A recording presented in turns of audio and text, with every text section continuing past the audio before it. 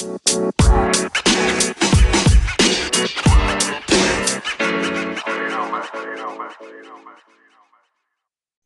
everybody. Welcome back to the Upside Swings Draft Podcast, the podcast with the highest ceiling. And if you're listening to this, either you've made it through 30 podcasts or you just skipped all of them. Hard to blame you either way. But we have officially finished the team previews as you listen to this. And this is what it's all been culminating towards, the mock draft. We have 5 people here to do this with us, and there's no people I'd rather do this with than, of course, the great Stone Hansen, the wonderful Ryan Davis, the dashing Cooper Rockets, and the incredible Yosef of Thunder Film Room. This is an all-star cast right here, and I am just absolutely excited to get this going. Yosef, how are you doing, my man? Good, bro. I'm really excited to get to this. Yeah, me too. I'm giddy. I did my whole pregame routine, listened to a live by Pearl Jam. It's like the AAU days. Davis, my friend, how are you doing? Yeah, I'm doing good. Enjoying being off, at least for now, until tonight. But I'm really excited to do this. Kind of what, like you said, what we've been leading up to. And we're really, really close to draft day, so I can't wait. It's just getting closer and closer. Yeah, as we record this, we're 9 days away from draft day. As this releases, it's probably going to be closer to like 4 days from draft day. So, it's about that time. We're battening down the hatches. Cooper, how are you doing? I'm doing great today. Woke up at 4 to do a morning shift. Still feeling good. Cooper, if it makes you feel better, I was also up at 4. I'm always up at 4. So after this pod, it's I got to edit one more pod and then it's bedtime. So, you're not the only one. Stone, my friend, I know you're a little under the weather, but how are you doing? Yeah, I'm doing okay. If I sound like Brooke or Robin Lopez, it's actually Stone. Yeah, I'll try to keep the coughing and the throat clearing to a minimum. I have a bit of a sore throat, but I'm really excited to do this. I'm pumped. I've been looking forward to it, and I wasn't going to let a sore throat stop me from doing it. So this is the flu game for Stone right here. Yeah, this is his crowning achievement as GOAT of draft Twitter, in my opinion, and we will see that play out. So it's pretty simple rules here. We are going to do every 5 picks is your pick, where there's 3 minutes on the timer in between picks. It's going to start off pretty simple, and we'll talk about picks in between, and we're just gonna have some fun with this. We're gonna try and get 60 picks down. I believe in us. This is gonna be a lot of fun. So first on the clock, because I'm selfish, is me, and this takes 0 seconds. I'm not even gonna start the timer. The pick for the Detroit Pistons is the one and only Cade Cunningham. Cooper, you are on the clock, second pick. When you're ready, just say your pick, but I'll let you guys sort of react to the obvious Cade Cunningham at number 1. Good pick. It's about as simplistic and easy a pick as you can get. So you kind of cheated your way out of this first pick. Yeah, I think it was easier than counting to 3. Well, I considered Scotty Lewis here, but no, I'm kidding. Yeah, I mean, Cade is just that guy. He is clearly number 1 on my board in a tier on his own, and I'd be shocked if anything different happens on draft day. Cooper, are you here ready with the pick? Yeah, if you're not going to let me trade all 12 of my picks for number 1, then with the second overall pick, Houston Rockets select Evan Mobley out of USC. Pretty easy pick in my mind. Interesting. So. I knew that was coming from you, Coop, but there are some who expected something different. So Davis is on the clock with the Cavs, but I want to ask Yosef, because I feel like he's the one person here we haven't got his perspective on. What do you think about Evan Mobley here with the second pick? Honestly, I think Houston should take him. Obviously, it seems like a lot of Houston Twitter and reporters are big on the green train.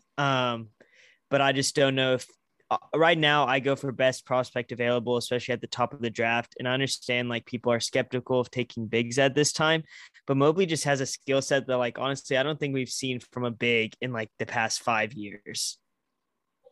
Yeah, I am 100% in agreement. I wrote a whole long thing on what they should do with this pick. You guys can go read that or don't. I don't blame you. It's right before the draft when you're listening to this, so probably don't have time to read 3,000 words anyways. But I agree with Evan Mobley.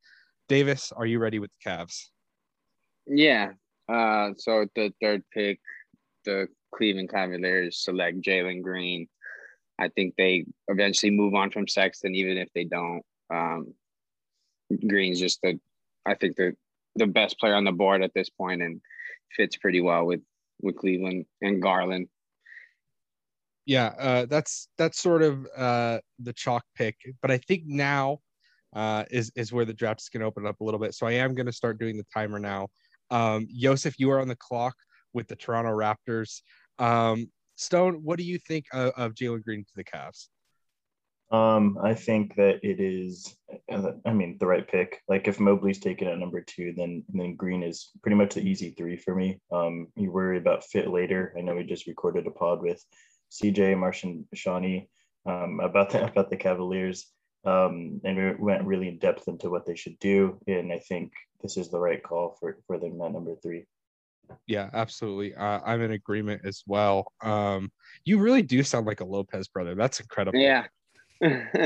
that is yeah, spot on like Robin. You're gonna be messing with the Benny Bowl too. Like it's only a matter of I'm like a foot and a half shorter, but that's okay. Height is nothing compared to heart. Yosef, do you have the pick here at 4? Yeah, I'm gonna say the Raptors take Jalen Suggs. I think they're pretty content at 4. I don't see them trading it, and I think Suggs is just the perfect guy, especially for their culture they have there, and just the perfect next guy after Kyle Lowry to start the new generation there. The dude's a winner, and I think he's gonna fit perfectly there. Honestly. Yeah, that's another one. I feel like that's probably pretty close to what's really gonna happen at this point. So I like that fit. I am a little lower on Suggs. I don't want to say notoriously, but somewhat notoriously on draft Twitter. But that fit does make some sense to me. I think if you're going to let Kyle Lowry go, I don't mind it. Stone, are you ready with the Magic? I am ready for the Magic. I know this is based upon, what we're going to do, like if we were the GMs. But I think, regardless of taking best player available on my board, you also do have to account for where other people value these guys. So although like Kai Jones is super high on my board, I think it would be bad asset allocation to take him this high because I think not everybody else has him as highly as I do. So that being said, with the Magic, I'm going to go with Moses Moody here. I think it might be a little bit of an unconventional pick because I think other people might think Kuminga or Scotty Barnes might be the pick here, but I think Moses Moody really fits with what they want to do, provides them more 3-and-D, sort of like a Evan Fournier replacement. So I really like the pick here, and I think he can provide a lot of value for them, even though he's not really the star that they need. Yeah, that's interesting. Moses Moody is someone who's definitely been floated around this range. So I'm on the clock with the Thunder, but I'm going to let you guys sort of talk about the Moody pick while I think about what I want to do with that selection. Yeah, I was hoping Moody was going to fall, but with Stone, I was doubting it. I think that's a really good pick. Both his high floor and high ceiling really makes that an interesting pick for the Magic, where if he's not able to develop offensively, he's still one of their better wings forwards there. No, I couldn't agree more. But Stone, do you think he would have been available at 8 if they don't take him at 5? I didn't want to take that chance. I think it was probably like a 50-50 chance, and that there's not much separation between him and a couple other guys there, and I liked him the most. So I just wanted to go with what I liked the most. Yeah, Bryce is ready. Definitely agree. All right. So, Stone mentioned that you have to consider where other people value and the asset allocation and such, but I don't want to. So I'm going to be taking with the 6th pick, the Oklahoma City Thunder select Kai Jones. Nice. I honestly thought there was 0 chance in hell I ended up with Kai Jones, but I did. And to me, this is the no-brainer. With Rocco gone, him and Jalen Green are the only people I have in my tier 3. So this is a blessing. I think he's the perfect fit for the Thunder. Next to Alexei Pokusevski, it is a dream front court combination for me. I don't know if it's a dream for Thunder fans, but for me, it's the dream front court. Stone is dying. I am trying to hold it together. He's like, for me, this was always going to be the pick. No one is in the same tier as Kai Jones. I think his athleticism is truly special, and with the packages of skills he has, makes him a really a prospect with a really interesting ceiling and also a solid floor, in my opinion. Cooper, you are up with the Golden State Warriors, the first of their 2 picks. Joseph, so this is your team. I wanted to get your take on if you're mad at me for taking Kai Jones, if you think it's one that makes sense. Just what's your take? Dude, I'm really high on Kai Jones. I'm very much under the thoughts that we should swing for the fences. But if they took Kai at 6, I might have to deactivate my Twitter. I would be severely depressed. But with that being said, I definitely would have thought that Kai is a guy they would possibly trade up for, even though I think realistically they're leaning towards Sengun. But I think I agree with you in the terms that Kai is a tier 3 guy. His ceiling is much higher, but I also think his floor is also much lower than some guys, if that makes sense.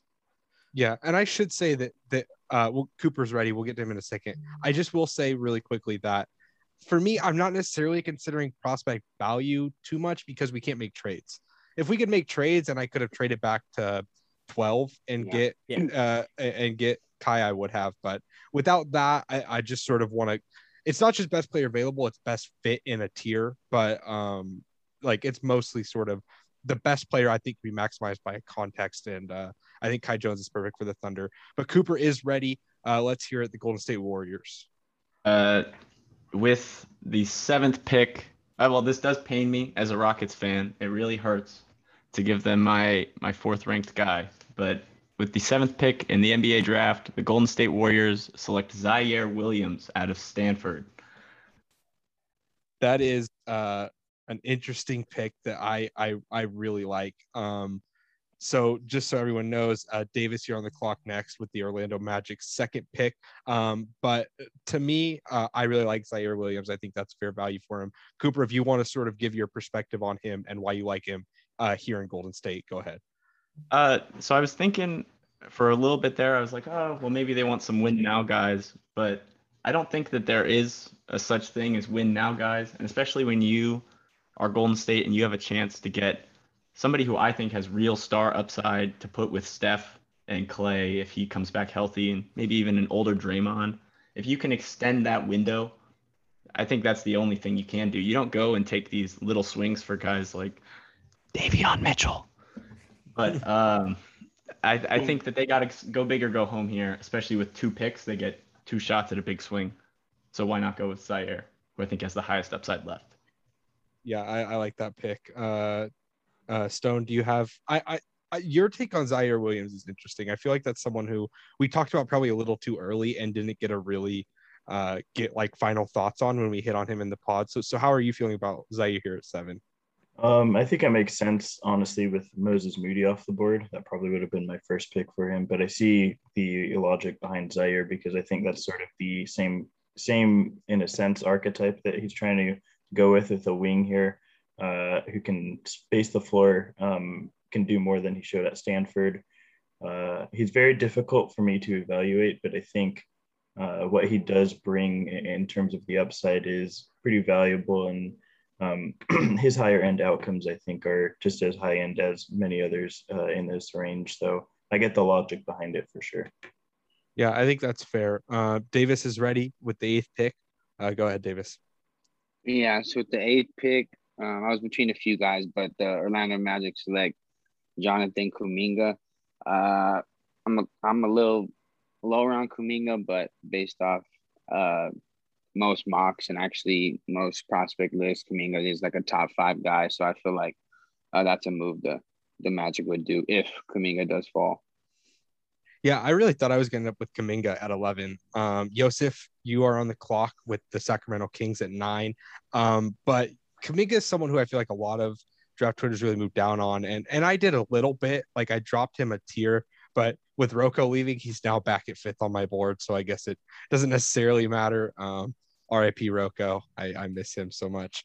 Coop, what are your thoughts on Jonathan Kuminga here? Because you had the chance to take him with Golden State and you passed on him for Zaire. So I want to know sort of how you feel about Kuminga and if you like this pick here at 8.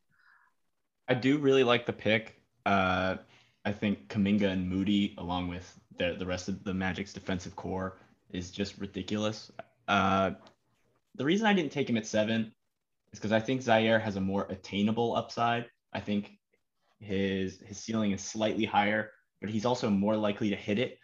I think Kuminga has a higher floor, which sounds weird because people tend to think that if the shooting doesn't work out, then he's, some super low floor player. But he's got too many tools, and he's got some decent passing instincts that I like at times. He's got nice flashes. I just think that Zaire is like a slightly better as an upside swing. I dig that reasoning, and I'm sort of with you. Joseph, are you ready with the Sacramento Kings?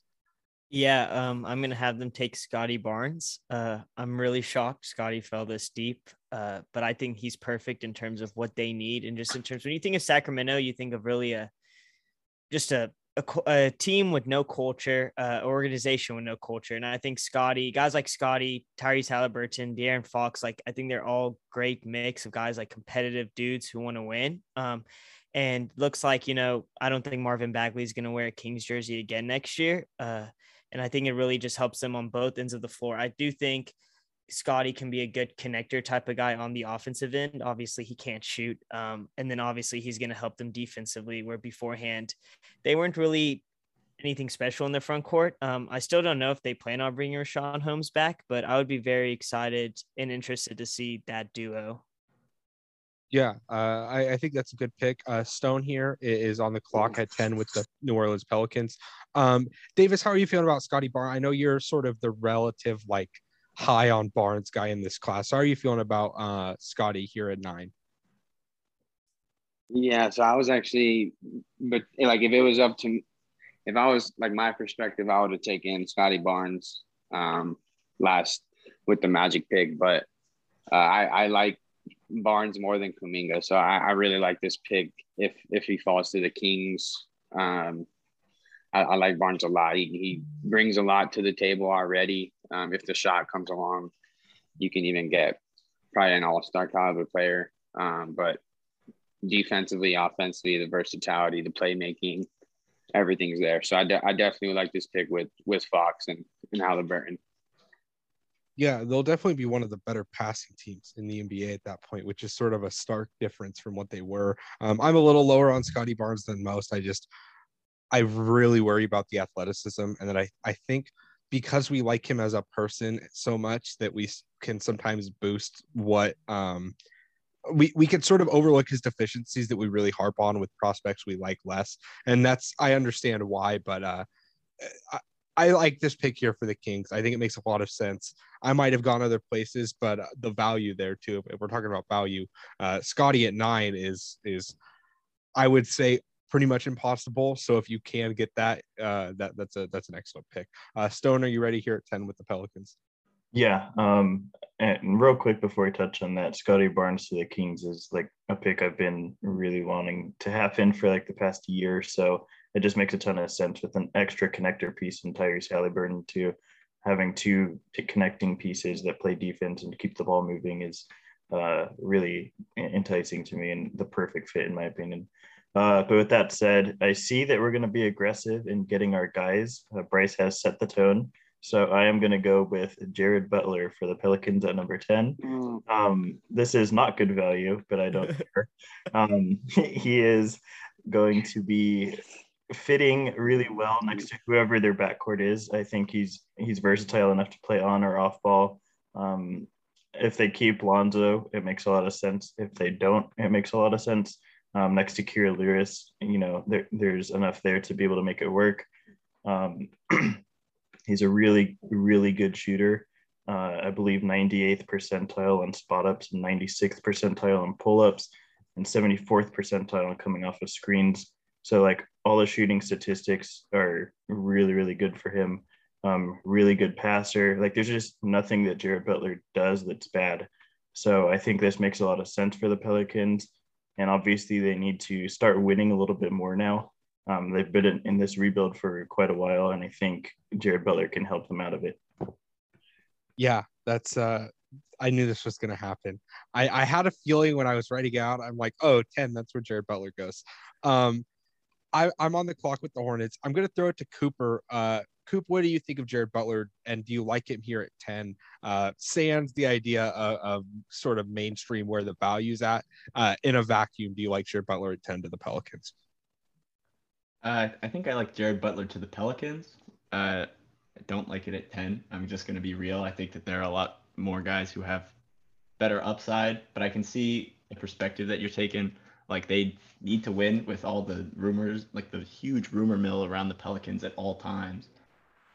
And I don't know. There's a lot more guys who I think I as a GM would pair with that core, but I can definitely see why you took Butler. He's just incredible. So, you can't complain about good basketball players. Yeah. Butler has one of the more insane statistical profiles of any player in this draft. It's really impressive. So I'm here with the Hornets, and there's one player on my board who's clearly above everyone else, and the fit is really wonky. But I guess I'm gonna pair wing-sized point guards from Australia together, and I'm gonna take Josh Giddey at 11 to the Charlotte Hornets. That is a weird pick. I'm not 100% sure I love the pick, but there's no one else on my board right now whose value I like. And, passing is one of those things where you can't have too much. If you have two like absolutely elite, untouchable passers, I think that's worthwhile. But I'll kind of let you guys react to that. I'll throw it to Yosef first, but before we do that, Cooper's on the board at 12 with the San Antonio Spurs. Yosef, how you feeling about Josh Giddey to the Hornets? I really like Josh. Like I'm high on him. As you said, it's kind of a weird fit in Charlotte, especially because I don't know if that backcourt will be able to guard us, like this 5 in the chat right now. But I'm interested by it. I think, as you said, you can never have too many passers, but I think whenever you do that, whenever you get Josh, you're pretty much setting how you want to play offensively, which is a much more flowing offense, almost like how Spain's international team plays. And I just don't know if you have enough of the players like that fit that style. I probably would have gone. I loved Kai Jones at 11, is what I was thinking would happen. But I don't have Josh is, I think, 7th on my big board, so I have no problem with it. Yeah, I don't love this like really at all. Honestly, like Kai Jones, if Kai Jones could be here, that would be the perfect. But I knew if I let Kai Jones fall past 6, Kai Jones is not getting past 10. So it just the one person Stone loves more than Jared Butler is Kai Jones. So this is how it had to be. I love Josh Giddey as a player. I think he can be more of a wing. Like I don't think he's the prospect LaMelo was at all. LaMelo still has more wiggle and shift. So I think that helps me feel a little better about it. Cooper is ready with the 12th pick. So Cooper, take it away. The 12th pick in the NBA draft, the San Antonio Spurs select Franz Wagner out of Michigan. That's a solid pick. Davis, you're on the clock with the Indiana Pacers. Coop, tell us why you took Franz. I think San Antonio has a lot of guys right now. They have a lot of guys who can score or do different things. I don't know if they have that connecting guy like Franz, who's both a floor and ceiling raiser and who's 6'10". Like they have about a bajillion guys who I would love to just watch play, but Franz is the only guy who can really, they really need glue. And I think Franz is the highest guy left on my board who provides that. Even if I don't think he has the upside of some of the other guys on my board, I think the Spurs have enough upside on that roster with some of the really smart draft choices they've made in the past couple of years. Yeah, I like that pick for them. Franz is someone I considered at 11, and I think he's someone who can sort of just fit on every team. Like for me, like DeJounte Murray and Franz is just a really fun sort of core to start building around. Just an interesting team there. That's just great value too. I don't think Franz will be here at 12, and when the real draft comes around, I'd be shocked if he gets past 9, to be honest. So that's an interesting pick. I think if he truly reaches like pretty solid outcomes like that are achievable as a shooter, he becomes a very, very like excellent connector. Probably could be one of the better connectors in the league if he hits sort of his like 75 percentile outcomes as a shooter. Davis, are you ready with the Indiana Pacers? Yeah, so with the 13th pick in the NBA draft, Indiana Pacers select James Bouknight. I was between two guys. I would have picked Franz, but I decided to go with Bouknight here. I don't know what the future is with Brogdon there, but either way, I think they can use a scoring guard. So. Yeah, I think Bouknight is an interesting fit here. Joseph, you're on the clock with the Warriors at 14. Just a reminder, they took Zaire Williams at 7. I don't know how much that factors into your decision, but that was the last pick. Bouknight, a Mark Schindler favorite, so he would probably be happy if this happened. Stone, what are your sort of thoughts on Bouknight to the Pacers?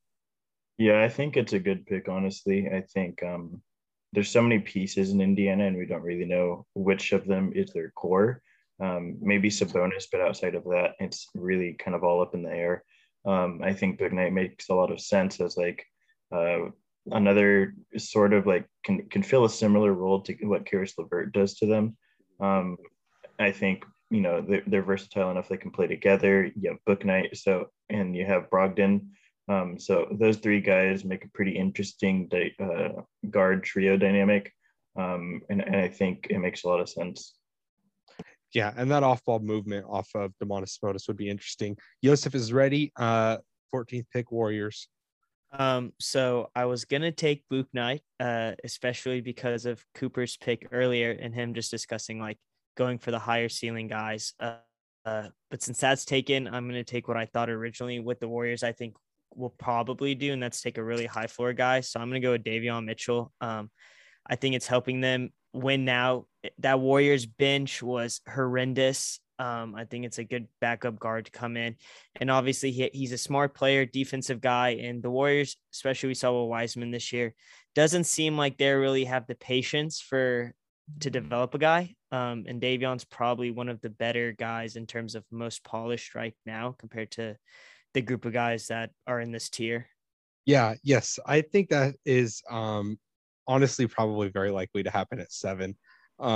Mitchell is not even polarizing. It's like just all of draft Twitter doesn't like him, and the mainstream really does. That's sort of how it is. But I do think there's still a lot to like there. I was sort of higher on Mitchell, and then March came around, and everyone passed me by, and I just sort of had to sit back and. But he's a very good player, and I'd be shocked if he's not an NBA player for at least a couple of years.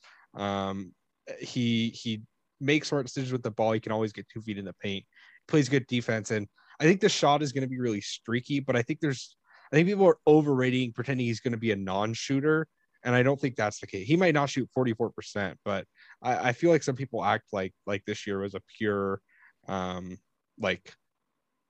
fluke. And it's he's never going to be able to repeat anything close as a shooter. I think he can maybe be a solid shooter.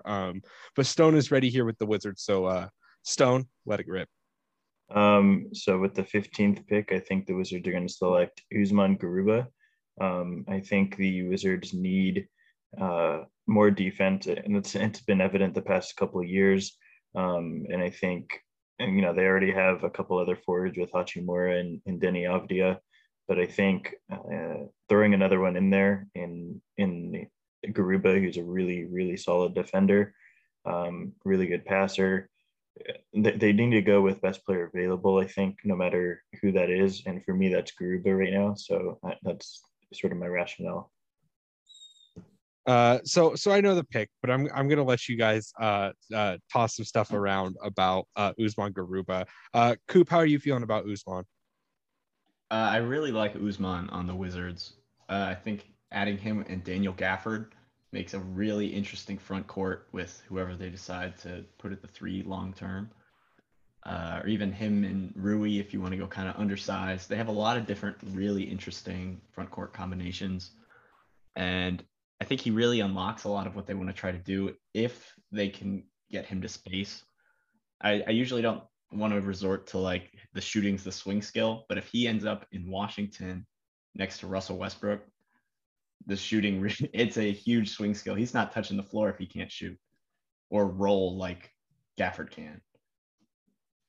Yeah, I think that's fair. I was gonna recap the lottery, but I forgot and messed up. So we'll just recap the top 20 when we get there. But the pick is in, and it took me 0.1 seconds to look at my board and know who I was gonna pick. This fit is really weird, but I don't care. He's by far the best player on my board. With the 16th pick, the Oklahoma City Thunder are gonna select Tre Mann. Tre Mann is one of the best guard scorers in this class, if not the best, like pure guard scorer. Elite pull-up range, pull-up accuracy, an elite handle. I think he generates more rim pressure than people give him credit for. Really good pick and roll operator, developing passer. How he fits next to Shai Gilgeous-Alexander, I don't know. But honestly, I don't think that should factor too much into the decision, because at this point, with 3 first-round picks, just take talent, get talent. So that's how I'm feeling here. I like that pick a lot. Yosef, again, the Thunder are your team, so I'll let you take that. And then Cooper is ready with the Grizzlies. But Yosef, you go ahead first. No, I agree with what you said. I do think he's one of the best scoring guards in the draft. I think the fit with Shai, I don't really care on it. You have to always consider fit, but the Thunder are very much in a situation where they want another like blue chip guy next to Shai, so they're going to keep swinging for the fences. But I just still, my only concern would be how he would play off ball. But other than that, like I think Tre is almost a guarantee guy in the league. Like I think for sure he's going to have a decent career, whether it's a backup or a lower tier starter. Yeah, I like that a lot. I'm happy that I got Kai and Tre Mann. I didn't think there was any way in hell, but I did. Stone is not happy. Cooper is up with the Grizzlies. Cooper, go ahead. I did want to say that you all fell into my master trap here with letting this guy fall to me at the Grizzlies. I think he's the perfect fit, especially for their culture. And with the 17th pick in the NBA draft, the Memphis Grizzlies select Miles Deuce McBride out of WVU. That is perfect. Now I'm gonna have you explain your rationale, but Davis, you're on the clock now, also with the Thunder. But Coop, tell us why you're feeling Deuce here at 17. Well, I have Deuce with a mid lottery ranking on my board. I think he has probably the highest or second highest upside of anyone left, as well as a much higher floor than the other guy who has high upside left.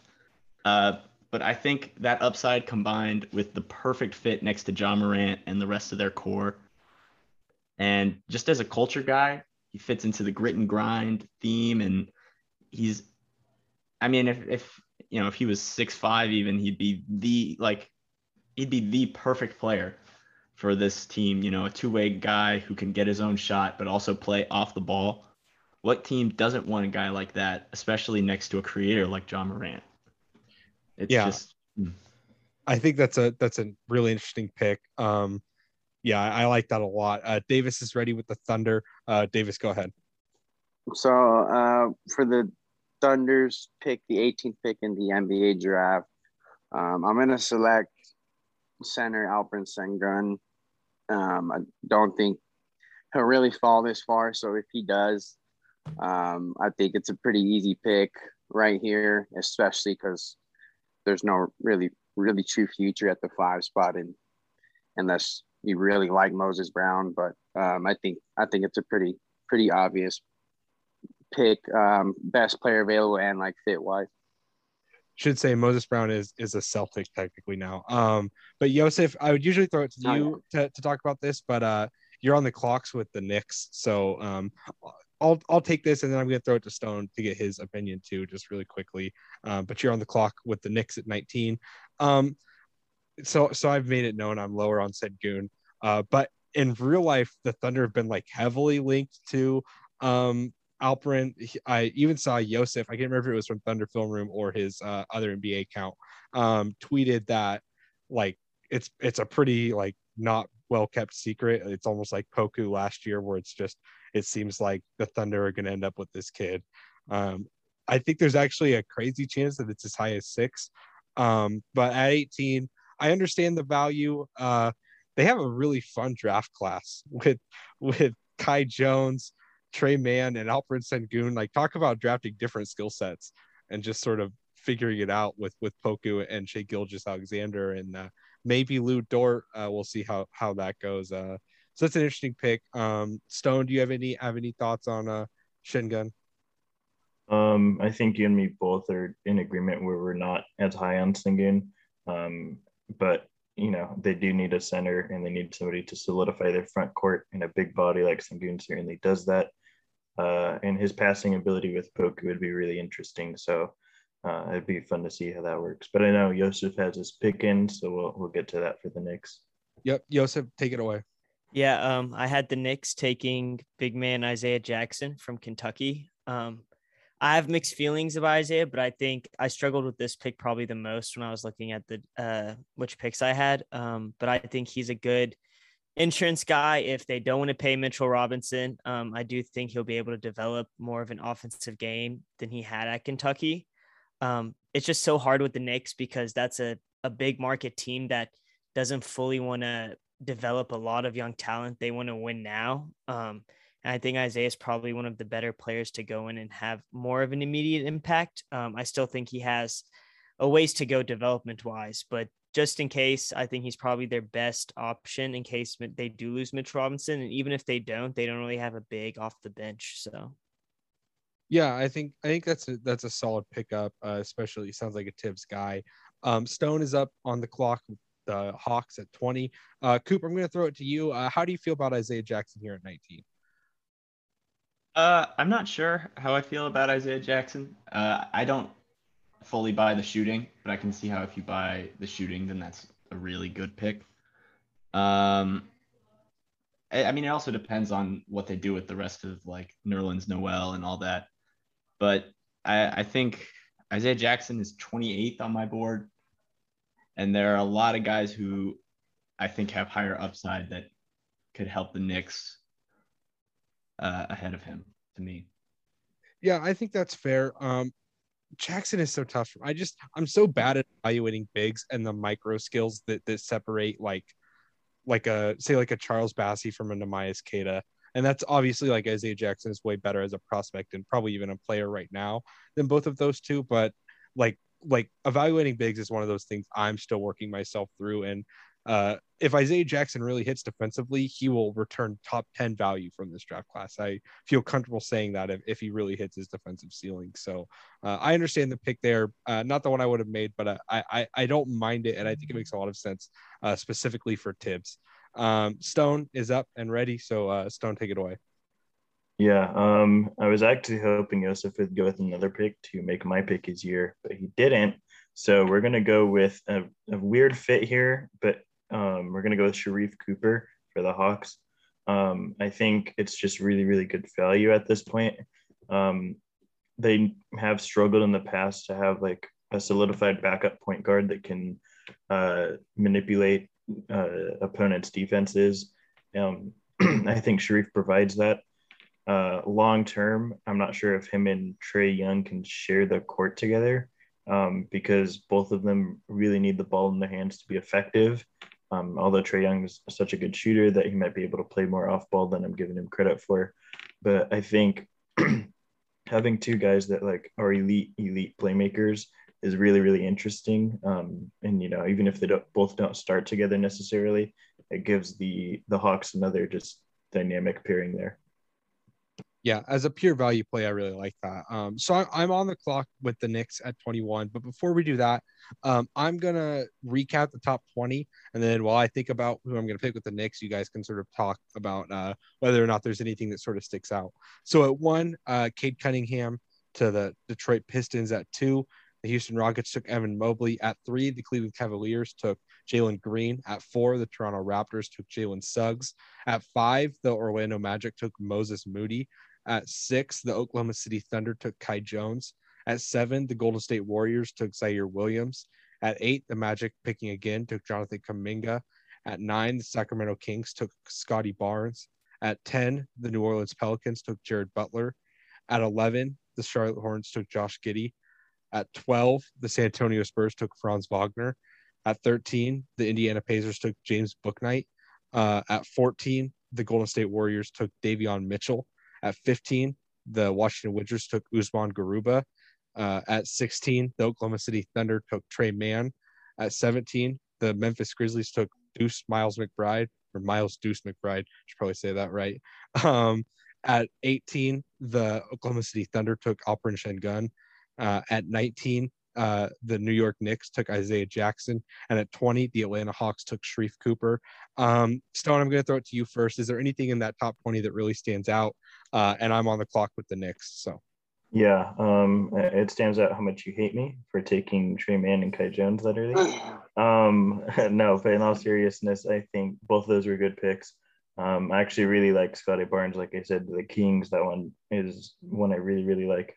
Franz Wagner makes a lot of sense for the Spurs as well, for the reasons you guys mentioned. So those would probably be the big standouts for me early on. Yeah, Joseph, do you have any thoughts? Just all you could probably hit on it, and then I'll take my next pick.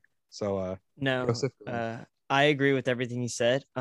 I was between Sharif or Isaiah. I think Sharif is a guy that, if he's 6'3", he's a top 8 guy in this draft.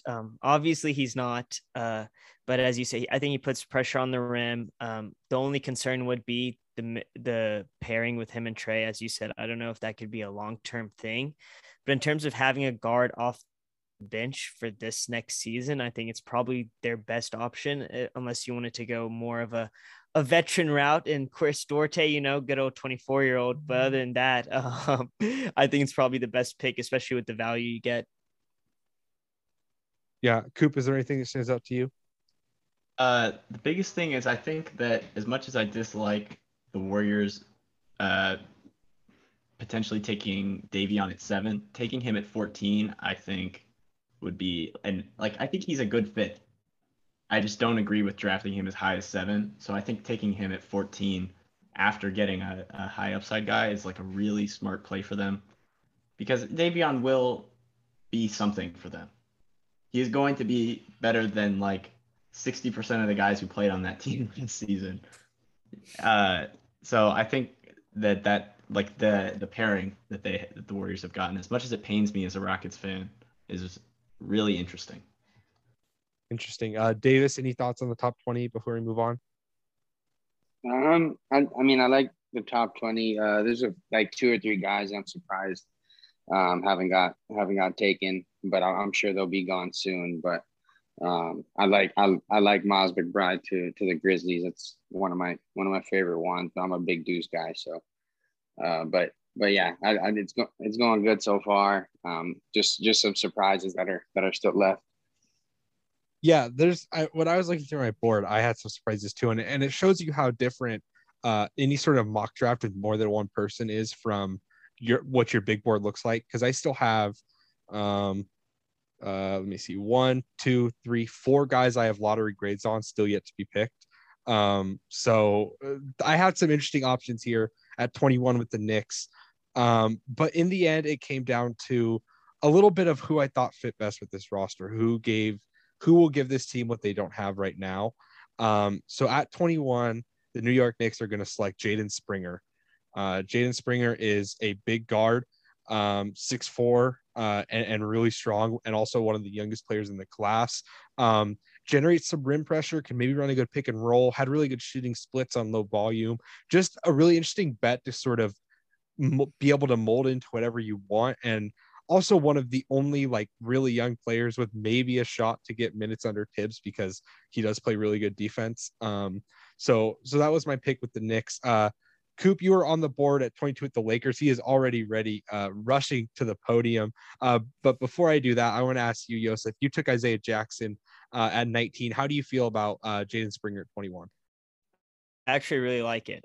As you said, I think Jaden's one of those guys that Tibbs might actually play. And I think he actually has a pretty high ceiling if he gets there. Obviously, the question is if he gets there. But, I mean, he's a tier 3, borderline tier 3, tier 4 talent to me.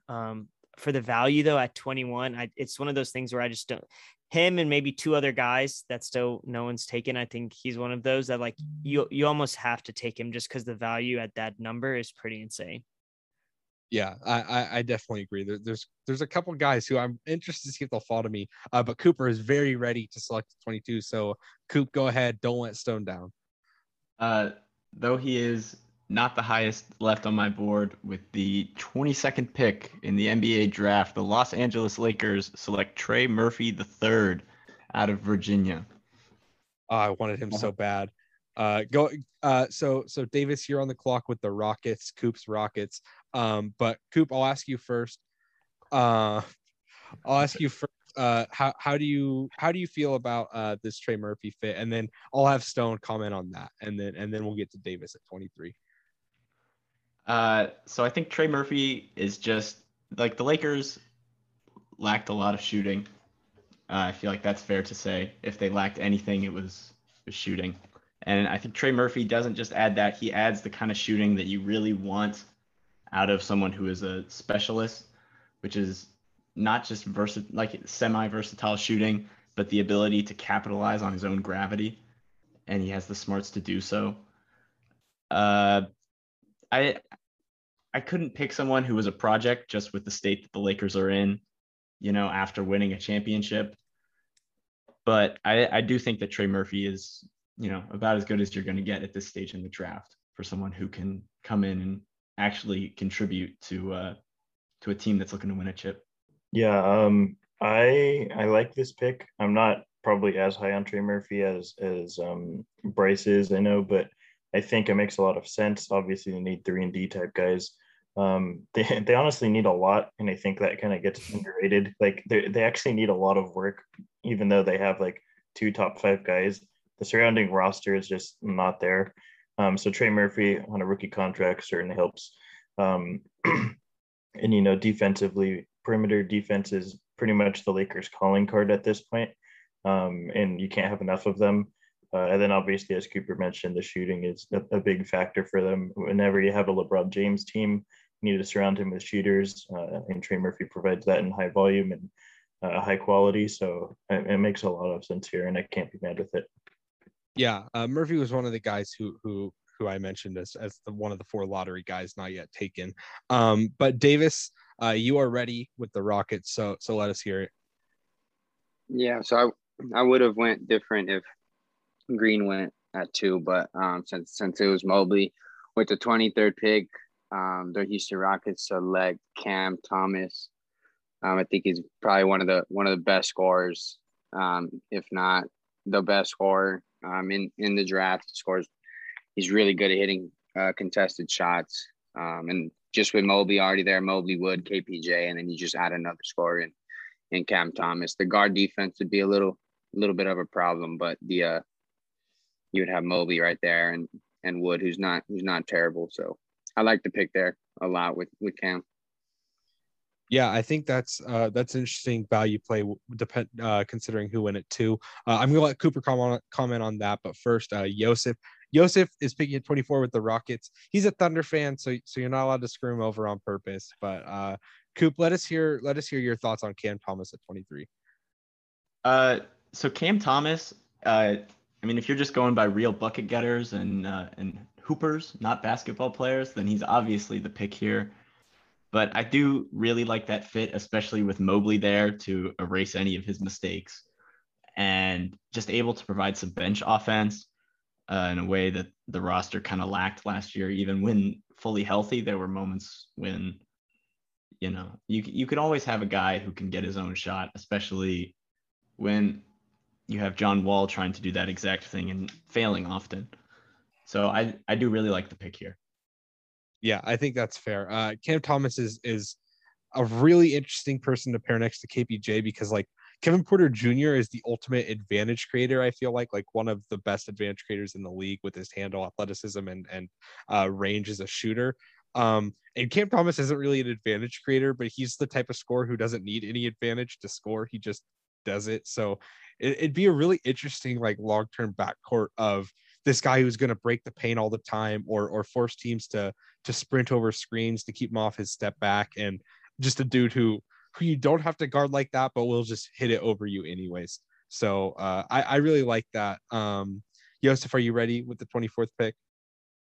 Yeah, I think so. I struggled with this one just because I feel like Houston's philosophy towards like rebuilding and wanting to compete again is way different than my philosophy. But I ended up taking Jalen Johnson. I think he's a guy who has a low floor, but a tremendous high upside. And obviously, I just don't think Houston's competing anytime soon. The fit obviously gets a little difficult because you have Mobley, you have Wood, and then Jalen Johnson. He's not a good enough shooter yet to be able to just put him at the 3 really and be confident. But I do think he's a smart player. I think he's been a bit overly criticized just from his time in Duke.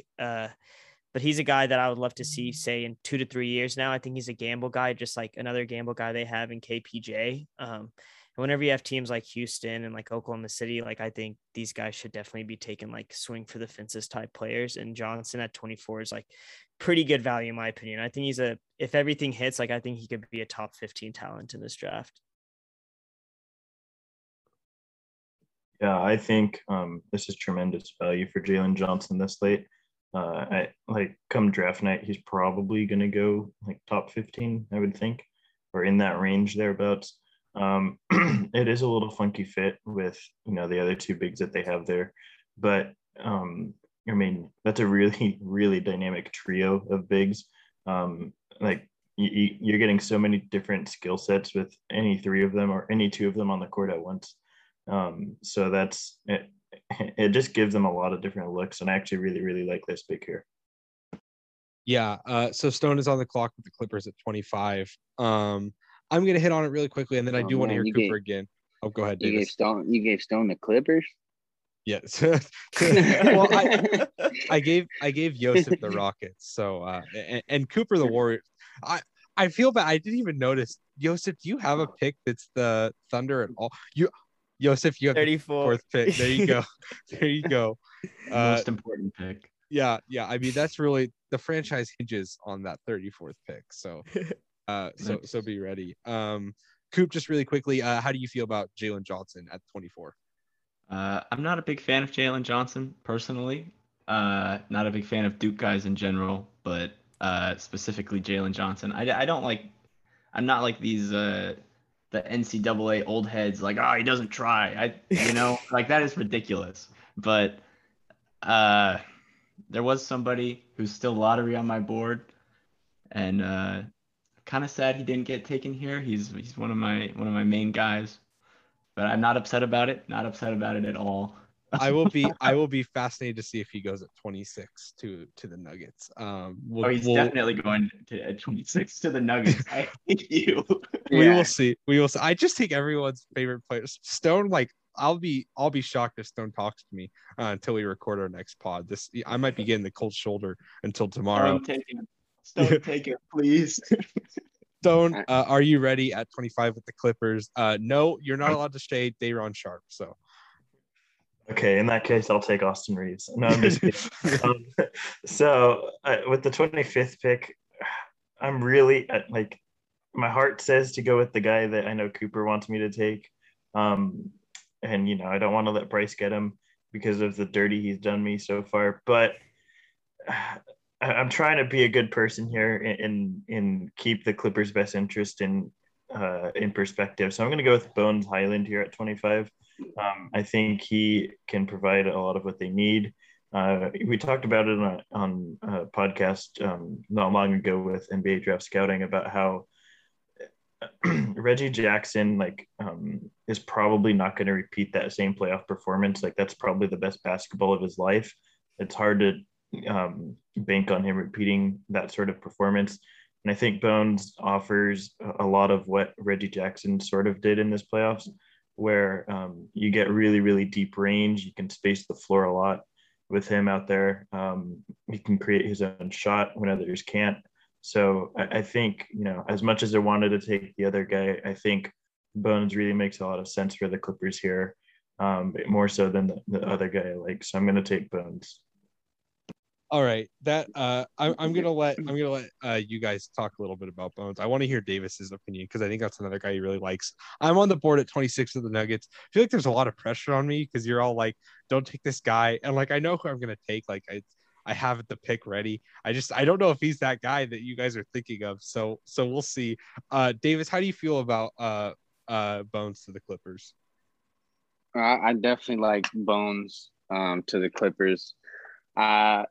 I think I know which guy they're talking about too, and I'll probably take him if he falls. But I like Bones a lot. They need, like Stone said, Reggie Jackson's probably not gonna do that again. I don't know if he'll even. I don't think he'll resign there. He'll probably get a deal somewhere else. But Bones gives you that shot creating, 3-point shooting.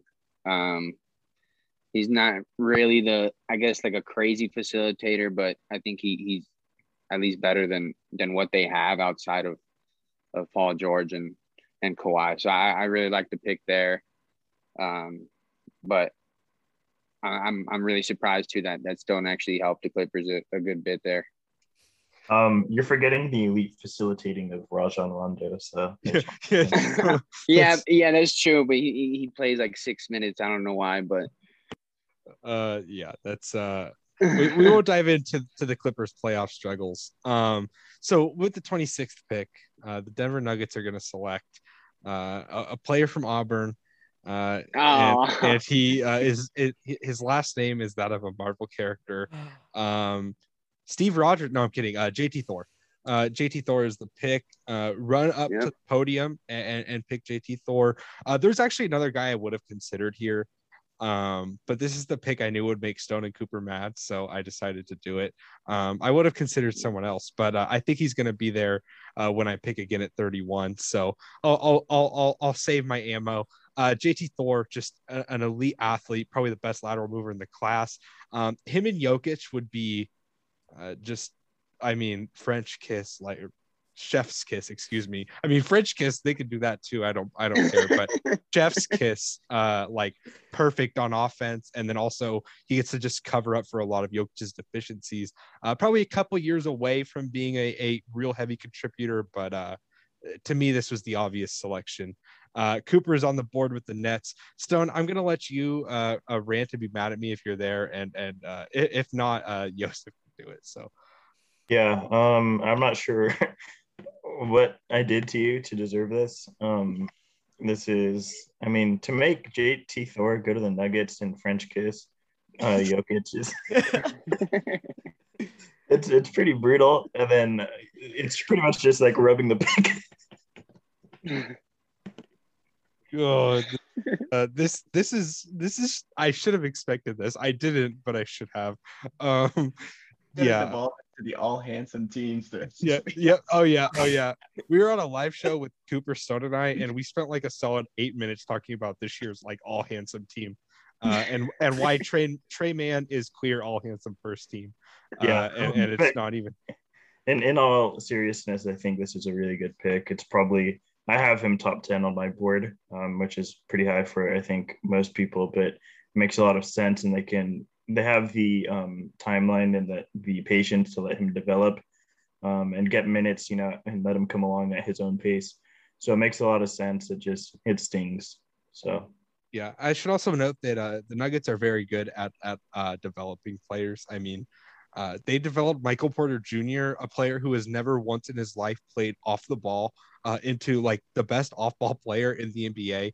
It's really nuts. Like, I trust them to turn JT Thor into like an elite cut, like Aaron Gordon, but more athletic. Like, because Aaron Gordon was not all that athletic this year. I think people overlook that, but they couldn't develop Bol Bol though for some reason. Well, Bol Bol also weighs less than me and is 9 inches taller than I am. So we won't delve into that. Cooper, are you ready at 27 with the Nets?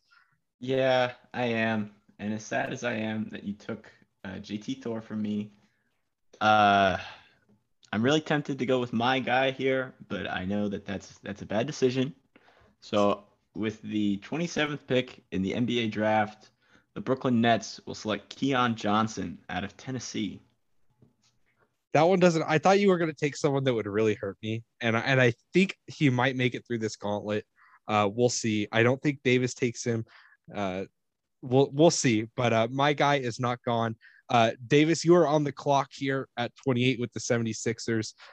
Joseph, how are you feeling about the Nets taking Keon Johnson, and how are you feeling about Keon Johnson falling this far in the draft? Well, the value at 27, I think, is insane. Like, even if the Nets don't really have any plans to keep their pick, if like Keon Johnson falls to 27, you draft him, and that value, like, very rarely is the pick worth more after you make a draft pick. But like, I think Keon Johnson, after, like, you could really get someone that you want to obviously have an immediate impact. In terms of like Keon Johnson, I don't know if I'd like the Nets the most, because I think he needs to go somewhere where he can really develop, because I think he's another one of those guys where it's, low floor, but really good upside if he gets there. Him getting there, I think there's probably like less than a 10% chance, but he's one of those guys that just has so much talent that it's hard to say no to. Yeah, I agree. I think we sort of underrate Keon Johnson as a shot maker in the mid range. And I think that's actually where a lot of his upside comes from, is that he's a really, really solid mid range scorer. And I think he could shoot eventually. And even if he doesn't, like, he doesn't need to if he's going to play minutes on this Nets team, because I mean, Bruce Brown exists, and he could maybe beat Bruce Brown if he buys into that. So I like that pick as a pure value play too. I'd be hard pressed to say he's not the best player on the board at this point, aside from someone else, but I won't say that name because I want him at 31. Davis, are you ready at 28 with the 76ers? I am. With the 28th pick in the NBA draft, the 76ers select Corey Kispert. I don't think he'll fall once again this far, but a probably ready guy to come in day one and contribute in shooting at least, which I think the 76ers could use, just wing depth too. So I like Kispert here to the 76ers if he so happens to fall this far. I completely forgot Corey Kispert was on the board. I absolutely had zero idea. Joseph, you are up at 29 with the Suns. You'll have a couple minutes. Stone. Oh, yeah. Don't let Davis down. He's already about to be let down by them tonight when the Bucks win Game 6. No, I'm just kidding. You're just on it. I'm on a tear today. I woke up on the wrong side of the bed today, my friend. My parents' dog got all shaved, so now it looks funny. It's a weird thing to come home to. So anyways, Stone, how are you feeling about Corey Kispert, 76ers? Yeah, so on that note, I think he fits the Sixers. I'm sorry. I don't know what I'm doing. I'm so dumb. We have been here for a solid hour at this point. So, I mean, and we're not even done with the first round. So, I mean, we're strapped in. This is the long haul. I just talked about a shaved Labradoodle. So, it's so quick off. Can't stop laughing. So we won't analyze Corey Kispert to the 76ers that much. He's a very good shooter with very nice hair. I wish he would grow the mustache back. Joseph is ready with the 29th pick. So let us hear it. Who did the Suns take? With this one, it's a guy I'm not super high on, but I think it's what the Suns need. And that's Chris Duarte. I don't think they'll be able to afford to keep Campaign. I think he's played himself into a decent bag, especially with all the other financial stuff they're going to have to give out this summer and next summer. And obviously we know Chris, he's the vet of the draft. He's probably going to be the vet of the locker room wherever he goes. But he's a guy who honestly, I don't see any weaknesses in his game. I know he's not a true one, But just seeing how the Suns developed D-Book into more of a playmaker and creator for others, I think they could do the same with him. And he's a guy that I think has instant impact in terms of their title aspirations and their wanting to contend. And I think he's a pretty good guy to just come off the bench and also just be able to learn from guys like Chris Paul. Yeah, I like that pick. You know, it's funny you bring up D-Book because I'm pretty sure Chris Duarte is older than Devin Booker. So no, I'm kidding. But Stone is up at 30 with the Jazz. Stone, don't you dare. I know you're going to do something mean. It's either you're going to take my guy or you're going to take someone who I hate in Utah. So I'm just prepared. But I want to throw it to Coop to talk about Duarte for a second. Duarte's old, but he is very good at basketball. So do you like that fit here with the soon to be finals runners up Phoenix Suns, or is there something else you would have done? I think Duarte on my personal board for the Rockets is 57th because he's 24, and that's mainly for the meme because he is 24. But I really don't want the Rockets to take him. But I think it's a good pick here for the Suns. It seems kind of on brand for them to take an old guy. I wish they had taken someone more random, like to really fit in on the brand. But I think Duarte's a really nice pick here, and will really be able to do something. Unlike one Jalen Smith, who I'm still upset went over my guy, Devin Vassell. I cannot believe they took Jalen Smith at 10th overall last year. I had Jalen Smith in the lottery, but like at 10, when you have DeAndre Ayton, I'm still like honestly, like it feels not real. Like I cannot believe that was the selection they made when Devin Vassell was on the board, and as was Tyrese Haliburton, I think. So, Davis, how do you feel about your Suns taking the old head of the draft, Chris Duarte? Yeah, I mean, I'm not mad about it. He would probably come in day one, like Joseph said, and produce, at least bring something to the table. My first option is Miles McBride, if he falls that far, of course. But second option is someone that's not off the board yet, but I'm higher on him, so I don't think we'll really take him. But yeah, I like Duarte here. He would be able to produce, especially off the bench, and I do think Cam Payne is likely gone as well, so be a good replacement.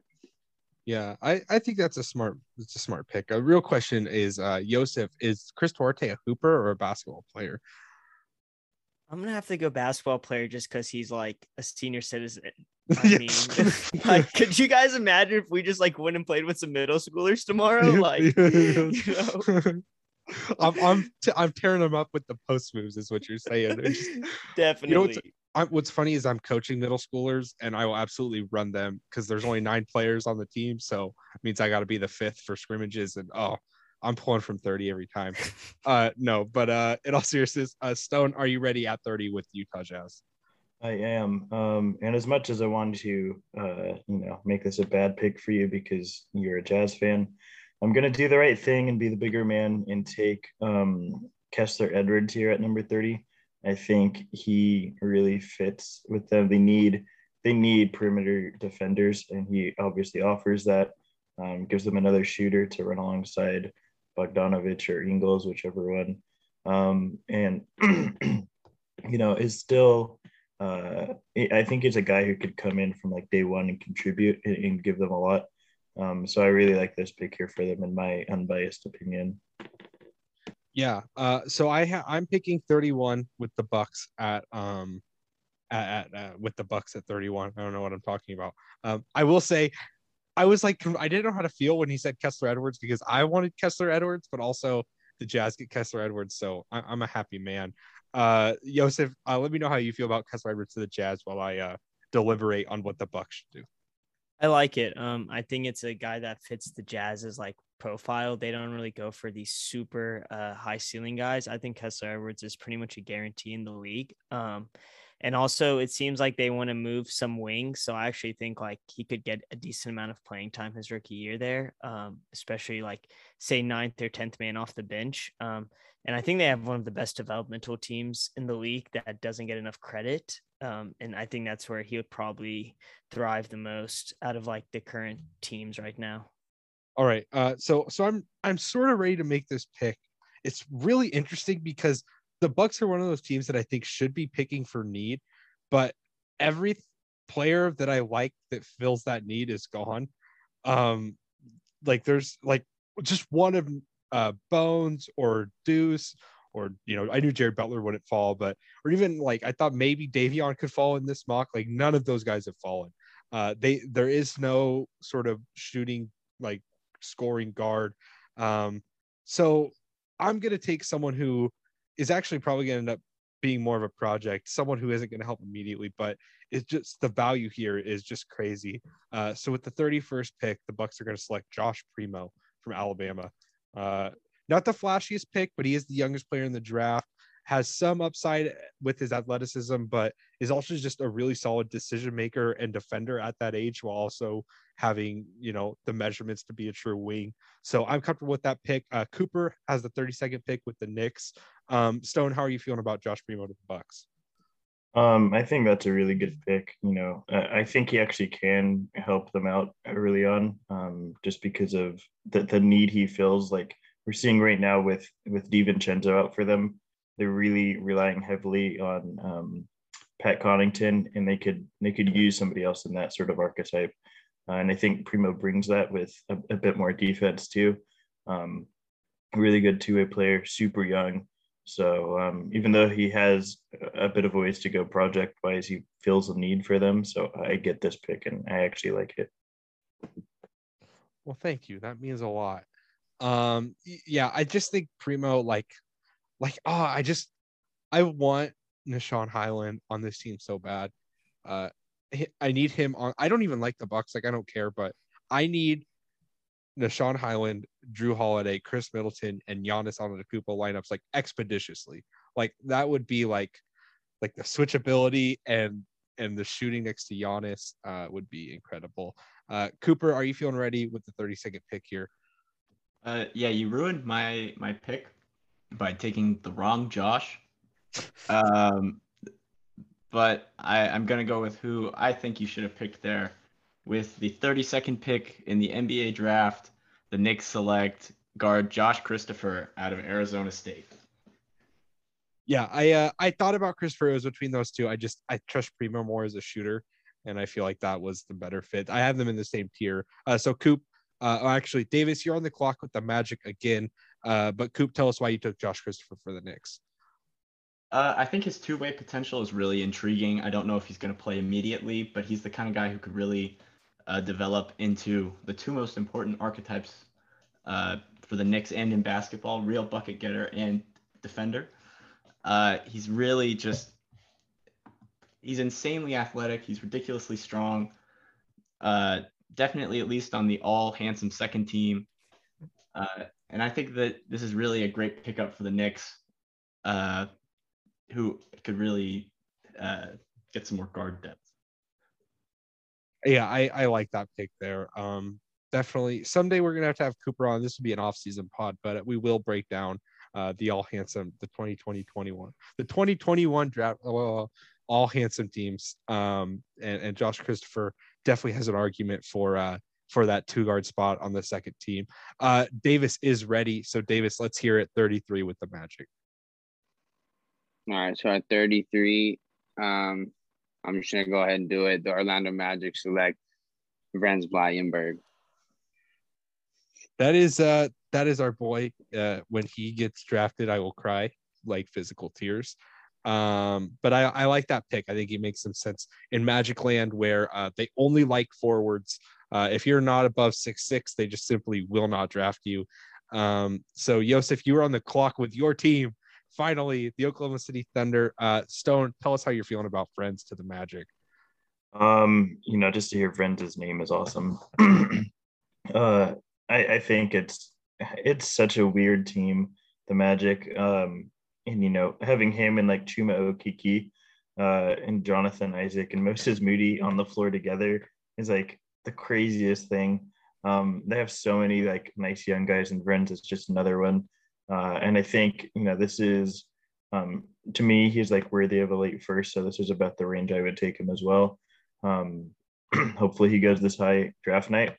But this is definitely a very Magic-y pick and makes a lot of sense. What I love about this pick for the Magic is that we will absolutely get to see some point Vrens, which is all I need in my life.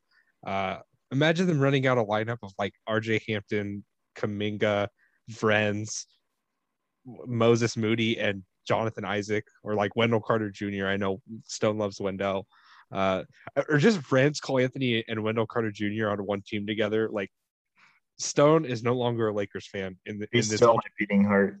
In this alternate reality we've created. Stone is booking tickets to Orlando as we speak. It's a gorgeous place. I mean, Disney World. It's as good as it gets.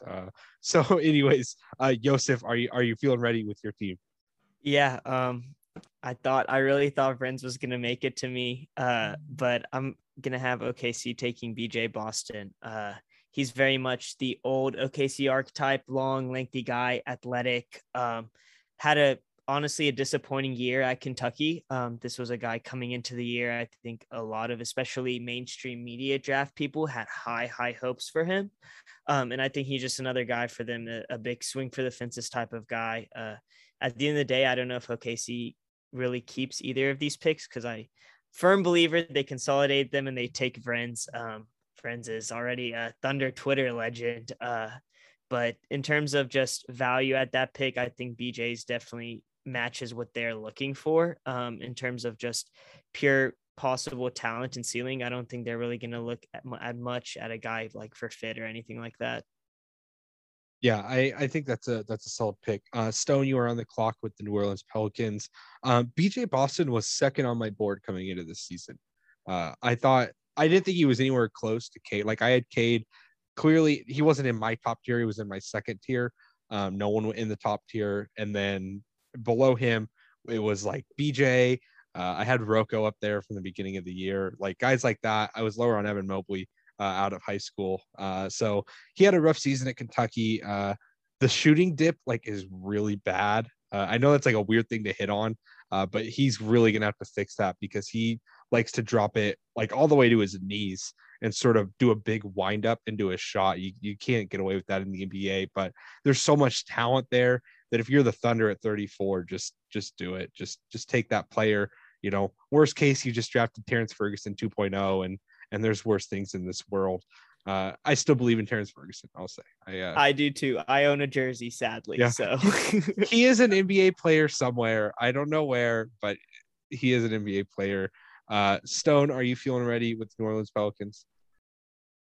I'll take that as a no. So back to Vrens really quickly. That's okay. He has 3 minutes. The timer on my computer is not resetting easily, so I've been keeping it on my phone. And he still has 2 minutes. We've been getting through these picks, and we've still been here an hour. So that kind of shows you how this sort of thing goes. Stone is ready. Stone, let's hear it. Who are you taking for New Orleans? All right. I'm gonna take one of my guys, but actually, this is exactly where I have him on my board. So I'm gonna go with Rokas Jokubaitis here for the Pelicans. I think the Pelicans have so many picks that they're going to have to eventually stash some of them if they don't make any trades. So I think he makes a lot of sense here as the best draft and stash guy available. I think he, like I was saying with Jared Butler, I think Jokubaitis can actually play both guard positions, probably more point guard, but long term, I think being able to hit guys off the movement, like I said, he's probably one of the best movement passers in this class, and him and Zion Williamson would be a lot of fun, I think, as a combo. So this is where I'm going to go with it, but we'll see if they actually keep all of these second round picks they have. I cannot believe that Stone somehow managed to get Rokas Jokubaitis and Jared Butler on the same team. It's truly a miracle. I could do something. I'm on the clock here at 36, and I could do something really, really mean. But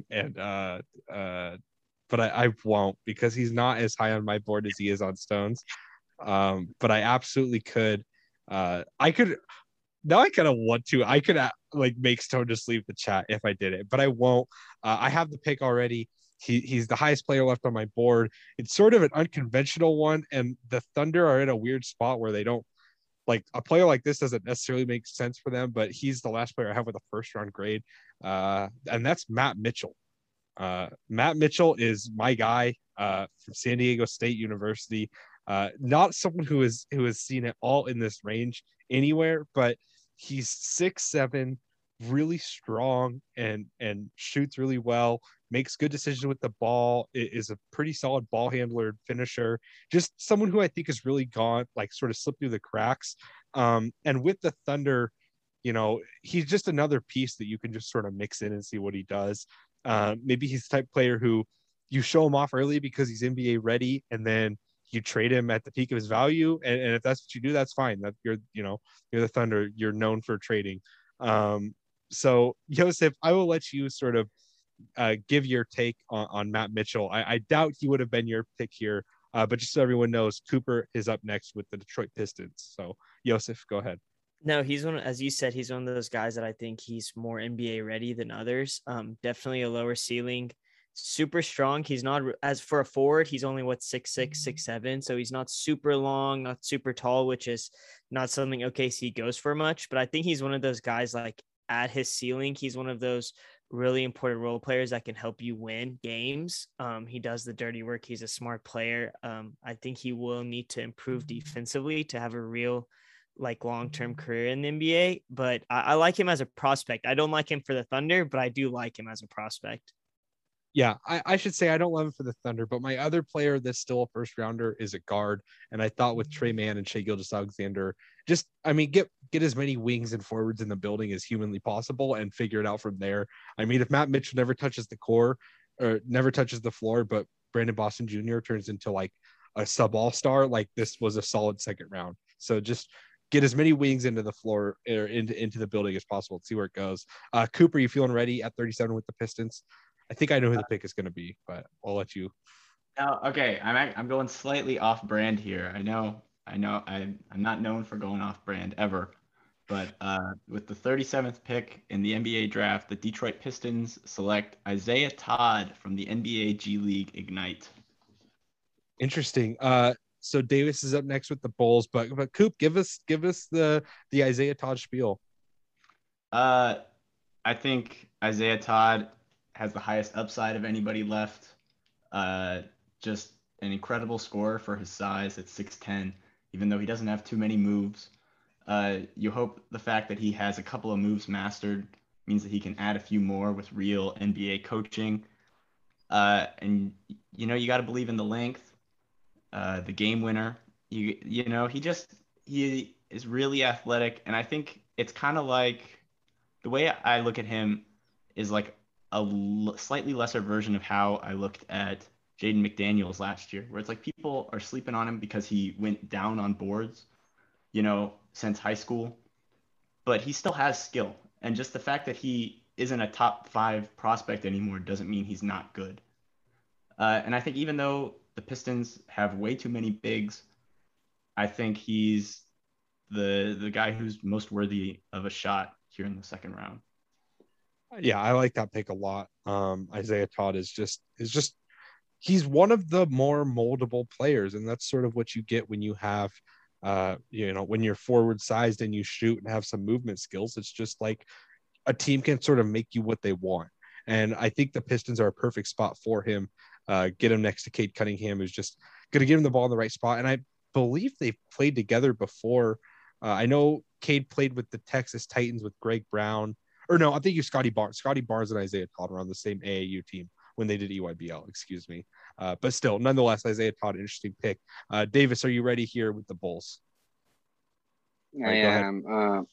So it's the 38th pick in the NBA draft. The Chicago Bulls select Jeremiah Robinson Earl.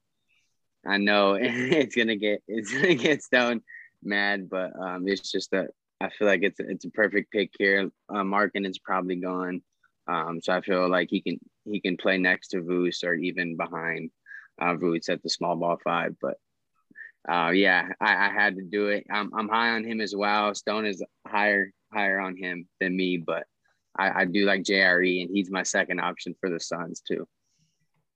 I just want to say Stone had a billion options to go with here.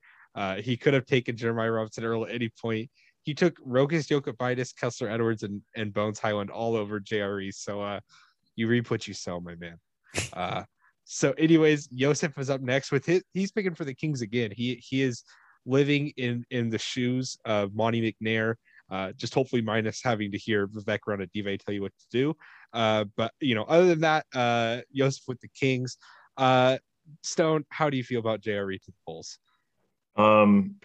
I think it's a really good pick. Even though I didn't make it, I think I've been all high on him because of the fact that he's such a good switch defender. The Bulls actually really need that. They need somebody who can guard multiple positions. They really don't have that at the moment outside of Patrick Williams and I guess Thad Young, but I don't know how repeatable his season was either. So I think, with the forwards they already have, you can't really stack up on enough of those sort of guys. So I really like the pick here, and the Bulls just need defense, and Jeremiah Robinson Earl is good at it, so it makes a lot of sense. Yeah, that's interesting. When we talked with Evan Zaucha about the Bulls, he mentioned that Arturas Karnisovas, their GM really values like dribble, pass, shoot players, and I think that could potentially be Jeremiah Robinson Earl while also being a really elite switch defender, and that sort of combination is really solid value here at 38. Just not the type of player you expect to be available here, but a very good one. I almost took him at 36, but I thought I would let you get him. And Davis beat me to it. Joseph is ready. So Joseph, let's hear it. So I really struggled with this one because I think the Kings could go multiple directions. But I ended up going with Joel Ayayi from Gonzaga. I think he's a guy who I think he can be a late first round talent. He can score off the dribble. He can score off ball. He's versatile. He's really everything you want in a player. I think he's another one of those guys, though, that he has a much higher floor and a lower ceiling. But that seems really just the way the Kings have liked to go. I think that's another guy that whenever you put him with Scotty Barnes, with Tyrese Halliburton, with De'Aaron Fox, like that offense, the ball's going to be moving. It might be the best thing to ever happen to Luke Walton. Well, I mean, aside from having Bill as his father, maybe, I guess. We'll see. Well, yeah. Well, that's a toss up. Stone is on the clock with the Pels.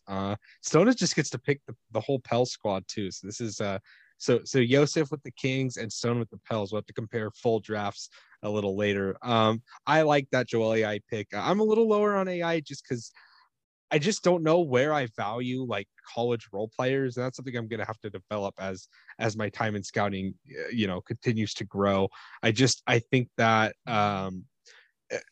the margins just become tighter in the NBA. And I think if you're really good at things in college, but you only do those things, sometimes it's harder to do those in the NBA. And sometimes what works best is a player with a bigger role sort of crushing it down. So I was lower on Theo Maledon, but I'll say Theo had a very good rookie season, and Joel AI I think is a solid bet for that. And those 3-guard lineups would be fascinating, especially when you throw Scotty Barnes out there.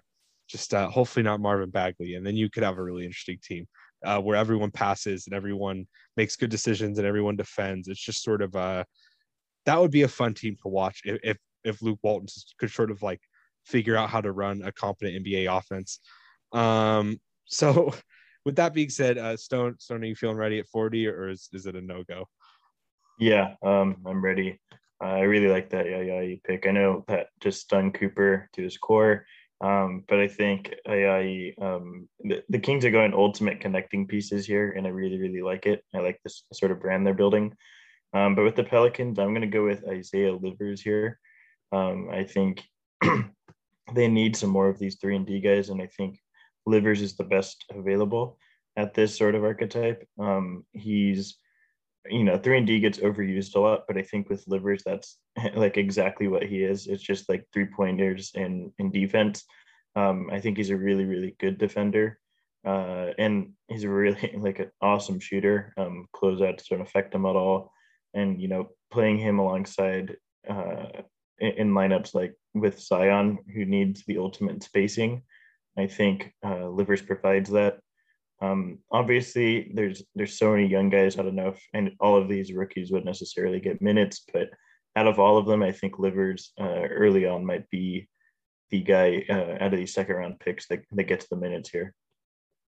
Yeah, I like that pick a lot. I'm on the clock at 41 with the Spurs, but I just want to talk about, he talked about like the Joel AI pick, like ruining Cooper. You guys miss out when you're listening on a pod. We're on Zoom and we can all see each other's faces, and it really adds to the experience. So if we're just like all giggling like little schoolgirls and you have no idea what's going on, you can just assume Cooper is reacting to a pick, or Stone is like throwing his hands up because I took this guy.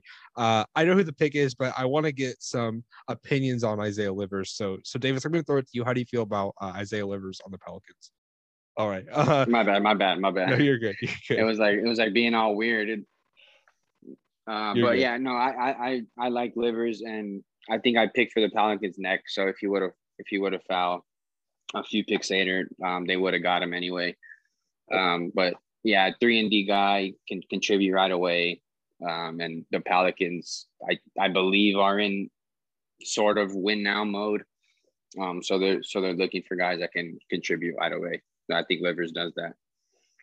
Yeah, I like that pick. And something I should note too is that this is where the draft gets like super unrealistic. Like we've already been like, picking our own guys, and we haven't been doing trades. So like there's going to be some trades in the first round, but once you get past like 35, it's not even trades. It's like different teams will just buy the picks. Like there's no way the Pels are going to make all three of these second round picks. There's literally zero chance on earth that they make all those picks.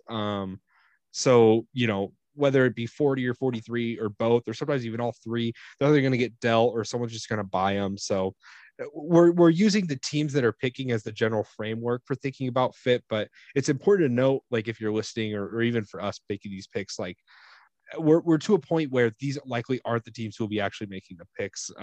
For honestly, it's something like almost the majority of second round picks, like 40% of second round picks like aren't made by the team who starts with them on draft night. It's a crazy high number because it just doesn't. So many teams don't value second round picks or only value them at certain points in their team building or whatever it may be. But I'm here at 41 with San Antonio Spurs. I'm going to take the last guy I have with the first round grade, and that's David Johnson. David Johnson is someone who I'm much higher on than everyone else, and I think that's because I see him more as a wing than a guard. But if he is a guard, he's a really interesting bet as a backup guard. But if he's a wing, he's a really interesting slasher. He's a gigantic human being at 6'5" and really strong. He also makes really good passes. That's sort of, I think, my developing brand is if you're like built like a brick shit house and are a good basketball player, like I just like you better than everyone else. I don't know what it is, but there's something about that archetype. And that's David Johnson. He's just really big. He runs a solid pick and roll. Cooper mentioned it, and I don't like to say this either, but shooting is sort of the swing skill. But what I like about David Johnson is projecting him as a shooter is that he was comfortable shooting very deep. He has a very wide base and a lot of range with his strength. So I like that. Cooper, you're on the board at 42 with the Pistons. He's ready, but if anyone has any thoughts on David Johnson, get him out real quick. Going once, going twice, sold. Okay. Cooper, let's hear it. Who are you taking with the 42nd pick? Well, I don't feel guilty about taking the next Zach LaVine anymore. So with the 42nd pick, you're already writing it down. Yeah, yes. Cooper selects Scotty Lewis for the Pistons. I'm honestly surprised he lasted this long. So Davis is up next with the Pels, but Cooper, let's hear the next Zach LaVine spiel for Scotty Lewis. Well, I can't do a good Kendrick Perkins voice, so I'm not going to be able to do the whole spiel perfectly. But I refuse to bet against a guy with his athleticism and defensive tools and just ability to muck up both on and off the ball. Offense be bad worded. I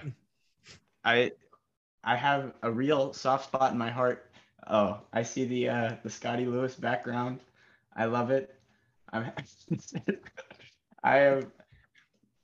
I love Scotty Lewis, and I can't help myself from I was barely able to take Isaiah Todd at 5 picks earlier, so I'm Yeah. really glad that the Pistons get both of them. Yeah, I don't blame you for having your guys. And Scotty Lewis goes number 1 overall in a all good human being draft. If anyone has ever talked to him, he's just the greatest guy. I've got to see him dunk live, and that was a fun experience. He did like a 360 in transition, so that was fun. That was back in high school, but I don't hate that pick. I'm way lower on Scotty Lewis. I have him like in the hundreds, but I understand where you're coming from, and we're at a point in the draft where if you just have your guy, just take him. You're past 40, fit doesn't matter. Like, what does Scotty Lewis look like on the Pistons? Who knows? Who cares? It doesn't matter. Maybe he'll catch some lobs from Cade Cunningham.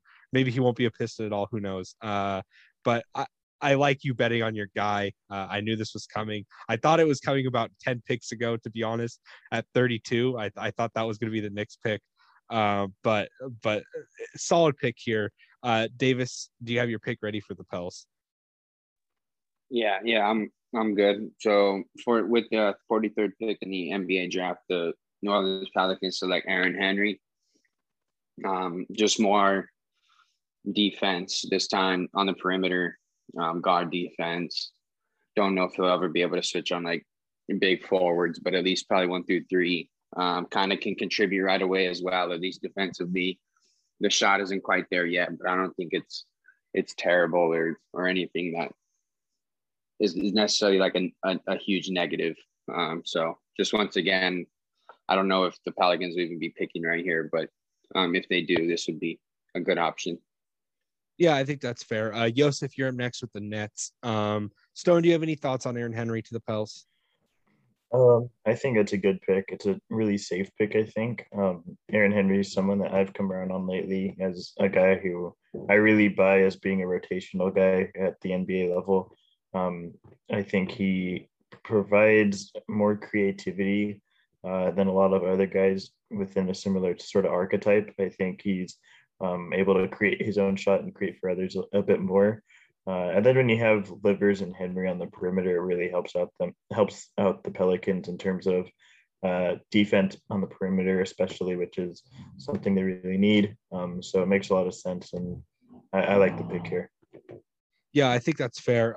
You guys have 2 picks to make sure I don't get the ultimate Raps pick at 46. So we'll see how that goes. I have it in hand ready if he falls, because he is.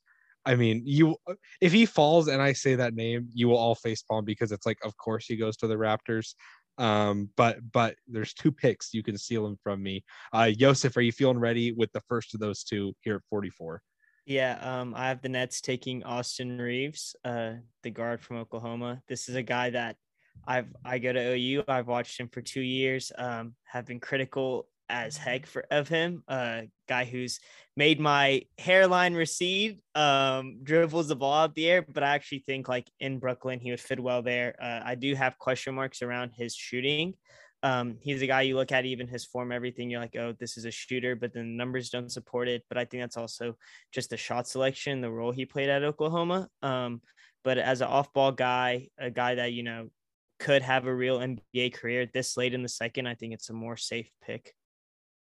Yeah, I think that's fair. Stone is on the clock with the Celtics, and I think Yosef brings up an interesting point of like guys who might have NBA careers this late. There's a lot more names than I feel like there should be, and maybe that's me sort of looking. I think we do this. I feel like we do this every draft where no one like when you're doing a mock draft and you're making picks like 50 through 60, you're never like, well, this guy's probably not an NBA player, but I'll take him, even though that's the reality.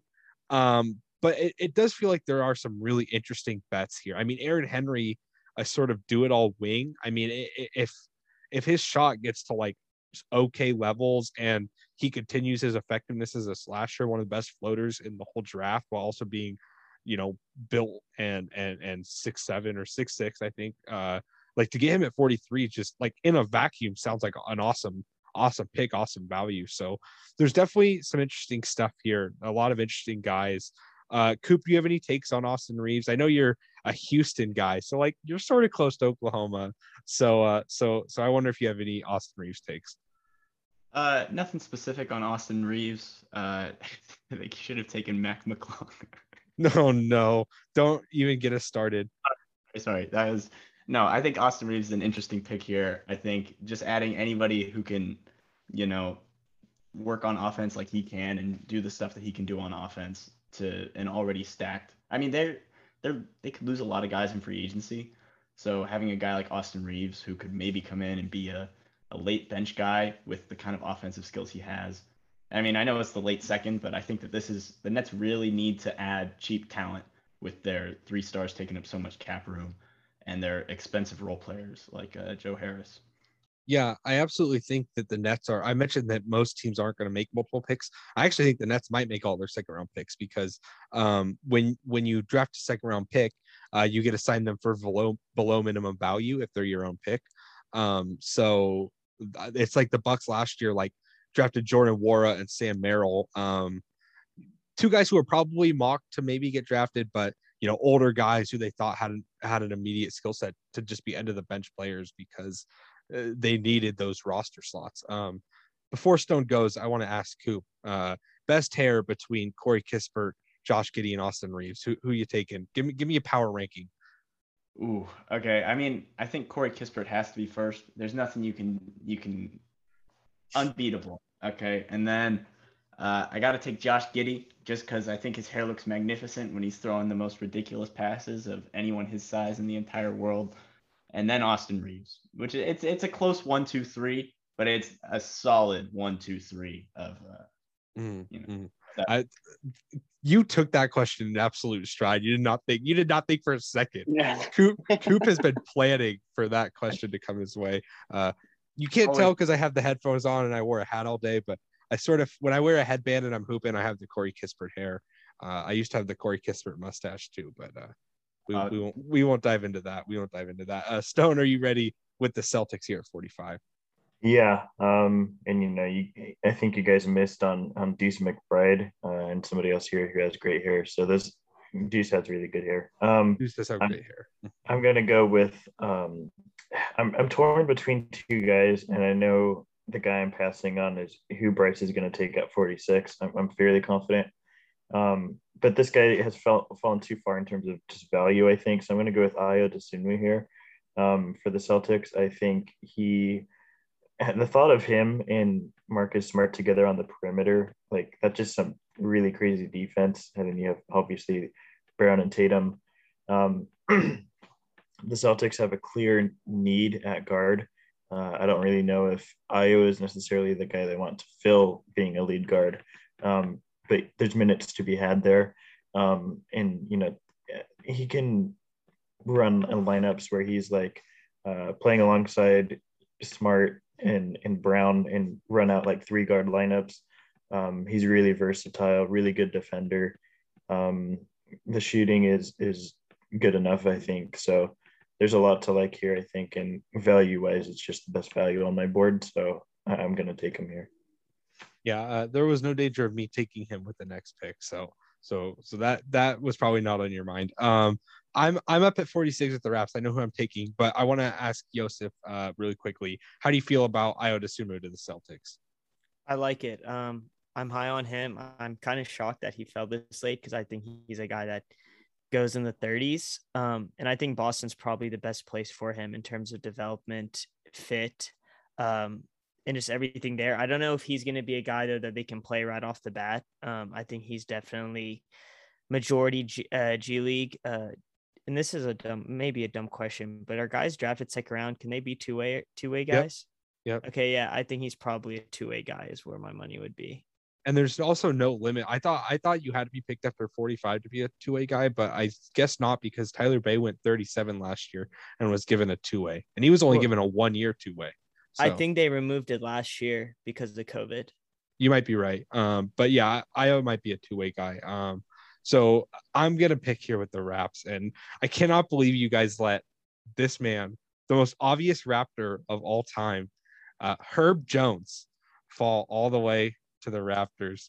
Herb Jones just screams Raptor in a way I thought Lamine Janae did last year. I thought Lamine Janae would have been a Raptors draft selection, or that might have been 2 years. Was that last year or 2 years ago? I don't know. It all blends together. Anyways, Herb Jones is an athletic forward who isn't a good shooter, but plays really good defense. You know, a lazy comp would be Pascal Siakam. Not that he has any chance of being what Pascal has become, but you know, people have to come up with comps. There's one, and he screams raps to me. I think he's just a solid value bet here because he has a clearly translatable NBA skill, and he's also a good passer. And it's just, if you trust a team, your development staff to turn someone who is truly like Herb Jones is a truly bad shooter, to turn him into a good shooter, or a mediocre shooter, then I think he should be the selection. Coop is already ready, so after this pick, we'll let you guys react to both the Raps picks. So Coop, let's hear it. Who do the Raps take at 47? With the 47th pick in the NBA draft, the Toronto Raptors select Day'Ron Sharpe out of UNC. Interesting. Day'Ron Sharpe, another Montverde guy. Is he the fourth Montverde player to go in this draft? Scotty, Cade, and Moses. So yeah, Day'Ron Sharpe is 4 of 4. Every Montverde player who is declared for this draft has now been drafted. Coop or Davis is on the clock with the Hawks. Coop, I'm going to let you say why you took Day'Ron Sharpe, and then I'm going to throw it back to Joseph to let us hear what he thinks about those two picks for the Raps. I think that Day'Ron Sharpe is a really smart player.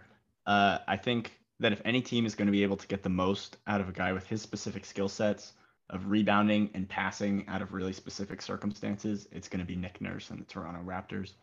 And I think with you selecting the guy who I was going to take, Herb Jones, but it's to the same team, so it's okay. I think that Day'Ron Sharpe will really be able to like fit into a front court that's already really versatile and has a lot of really smart players in it. Yeah, I think that's a solid pick there. Joseph, do you have any takes on this Raps haul at 46 and 47? I think both of them are like legit perfect Raptors guys. They fit the Raptors stereotype. I think Sharpe will do pretty well, as Cooper said, in terms of passing. And Herb, I think Herb Jones is going to be a really versatile guy. I'm a bit more higher, I think, than most people on him. I think he's a smart player. I think he can decently shoot the three. I do have higher aspirations for him though. I think he shot mid-30s last year. I do think he can work his way up towards a higher clip. But overall, I think these are two guys, like, if the Raps were to get both of these guys, I definitely, like, especially in that developmental system, I think they would be real NBA players, or at least one of them would be. That's a good take. Davis, are you ready with the Atlanta Hawks? Yeah, so the Atlanta Hawks with the 48th pick in the NBA draft, the Atlanta Hawks select Quentin Grimes. Unless he's taken, I don't believe, but yeah, he's. I know Sharif went to them in round 1, but now you get kind of like the shooting type of backup guard. Not the best defender yet, but he has the size and he's pretty quick and strong. So maybe he can work his way to being a better defender. But this late, yeah, I like Grimes. Yeah, that's a solid pick. Quentin Grimes, one of 2 Houston players I have draftable. Not to give any hints. But Joseph, you are up with the Nets, and then I'm going to let Cooper, because he is, of course, at U of H right now, give us a little bit of the rundown on Quentin Grimes. Well, I do have a little bit even more background on Quentin. He went to my rival high school for like a year, I think, or a year or two. And then I have a picture of my brothers with him, and I think that it's very funny. That's cool. But yeah, I think I'm not sure about the rebounding, if he's a system rebounder, but he's very strong. And so that gives me hope that he'll be able to be almost like a Josh Hart kind of guy with more strength and less agility. But I've seen people doubt the shooting. I think the shooting is maybe not 100% of what it was during the season, but it's definitely worth a shot on more than some guys that people project to be really good shooters, but just pulling stuff out of their butts. I think Q actually shows indicators. And I think that he's a really, really good pickup this late, especially with him shooting up mocks after all of the workouts and stuff. Yeah, I agree with you. He's someone who I think what you're really betting on with his shooting is that because of he has really solid locomotion throughout his whole body, as like coming off weird movements, including pull-ups or coming off pin downs. He has just a really solid feel for staying balanced and just getting straight up and down. I just really buy the biomechanics there. Not to use big words and sound smart. He shoot real good. Yosef, are you ready with the Nets? Yeah, I have the Nets taken the 7-foot beast from Seton Hall, Mamu. I love the guy. I think he has real defensive upside in terms of a defensive anchor in the interior D. His offensive game is fun. Obviously, this isn't a guy that probably doesn't make an instant impact, which is really what Brooklyn needs. But it's just at 49, he's a guy that I very much, you watch these workout videos, you watch some of the film, and you're just like, he has all the intangibles. Like, he's just a fun guy. Like, I need him on the team. And he's just one of those that, like, at 49, especially, where at this point, less than 10% of guys actually are NBA players. I think he's one of those that you really swing for. Yeah. Before we move on, you have to try and say the name. Try and say the full name. There's a reason why I did it. Mamu Kalavsky. It's Can't. You're good. It's Sandro Kelashvili. It's Okay. I'm an elitist about names because obviously if I've shown anything over this mock draft, it's that I'm kind of a dick. So it's my brand. Stone, you are up at 50 with the 76ers. I'm gonna hit on Sandro because I really like Sandro. I don't know. Maybe now I'm falling Can't even apart. get his first I name know. right. Look at you. I know. He's just so interesting. And I love that Yosef mentioned it's like less than 10% of these guys are NBA players. So rather than taking someone safe who is like, oh, maybe this guy has one skill and maybe it'll work out, or doing something like taking Kostas Antetokounmpo so you could try and sign his brother, you take a player who, if he hits, is a legitimate huge value add. If Sandro hits, like he's legitimately like a movement shooting, smart decision making, really solid fluid mover at like a forward center wing. Like if something with him clicks, he is a valuable NBA player, not someone who you're comfortable having 13th on your roster for 7 years and saying that was a good pick. He's someone who is a steal if he hits. So I really, really like that pick. I like the philosophy behind that. Stone, go ahead and make your pick here with the 76ers. Yeah, so with the 50th pick, the Philadelphia 76ers are going to go with Joe Wieskamp. And I think this is under the assumption that they're trying to keep Ben Simmons. So that's who I'm going to go with. Yeah, that's a solid pick, and I'm going to let you break that down. I'm on the board with the Grizzlies at 51. I know the pick. But Stone, go ahead and give us like what you like about Joe Wieskamp and why you think he's a good fit for the 76ers. Yeah, Wieskamp is somebody who is a really good off-ball mover. When you have somebody like Ben Simmons and Joel Embiid to a much lesser extent, obviously you need some spacing, and I think Wieskamp provides that at a very high level. He's a guy who can play off-ball because he's so good at getting himself open, and he's going to be a guy who I think stays in the NBA for a very long time just because of his skill set and how good he is at it. So that's sort of my rationale there. Yeah, I like that pick.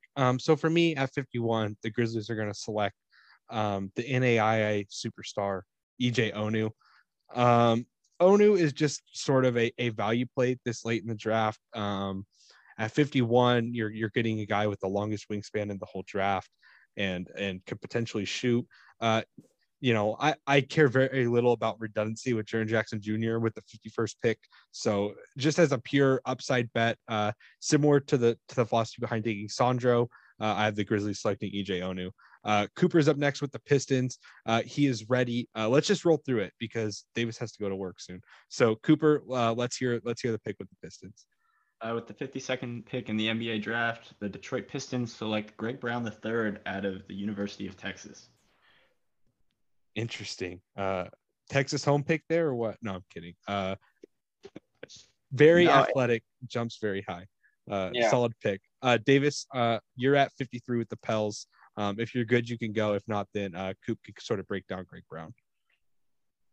Yeah, I'm with the 53rd pick in the NBA draft. The Pelicans select. I'm gonna do like a stash type player here. Just because they have so many, and go Philip Petrusev. Just a five, that can maybe stretch the floor and be a somewhat decent rim protector, and probably won't be in the NBA for a year or two after he's drafted, if he's drafted. Interesting. That is an interesting pick. Joseph, you're up with the Pacers. I like the idea of going stash. The stash pool got murdered with the withdrawals. I mean, Yeah. Kita Mikalovsky, and Mario Nakic, guys like that all went back or are playing in Europe next year. So Petrusev is an interesting pick there. Sort of a fun bet as like a 3-and-D center next to Zion. I like that pick. I don't have him as draftable, but I understand sort of the philosophy behind that pick. Joseph, if you're ready, you can go. If not, Davis, you can give us a little bit more on Petrusev. Joseph, you're muted. Has anyone taken Daishen Nix? No one has taken Daishen Nix. Okay, No. Yep. That's my pick. As we brought up earlier, don't know what the future for Brogdon is. This is another guy. I think at 54, I think that's a really good value pick. Another guy, I think he's a smart player, but we'll see. I don't want to say high ceiling, but I think he has really a moderate ceiling and low floor as well. It's just too many question marks around him, honestly. That's why for the drop. Yeah, Stone is up with the Thunder. I like that pick at this point in the draft to just bet on a big body who makes good decisions. To me, sort of like a poor man's David Johnson. Stone is ready. So Stone, let's hear it. 55 for the Thunder. Yeah, I'm actually sort of surprised he fell this far, considering Davis is also in this mock. But I'm going to go Jason Preston. I think, the Thunder already have a ton of guards, but Preston is probably the highest on my board, still available. So we're going to go with him here and, see how it works out. Yeah. I'm beating myself for that one. I thought about him in like the 30 and just forgot that he just didn't go. I was shocked you took Philip Petrusev above him. So I'm picking for the Hornets. At 11, they picked so this is everyone's last pick, by the way. At 11, they picked Josh Giddey.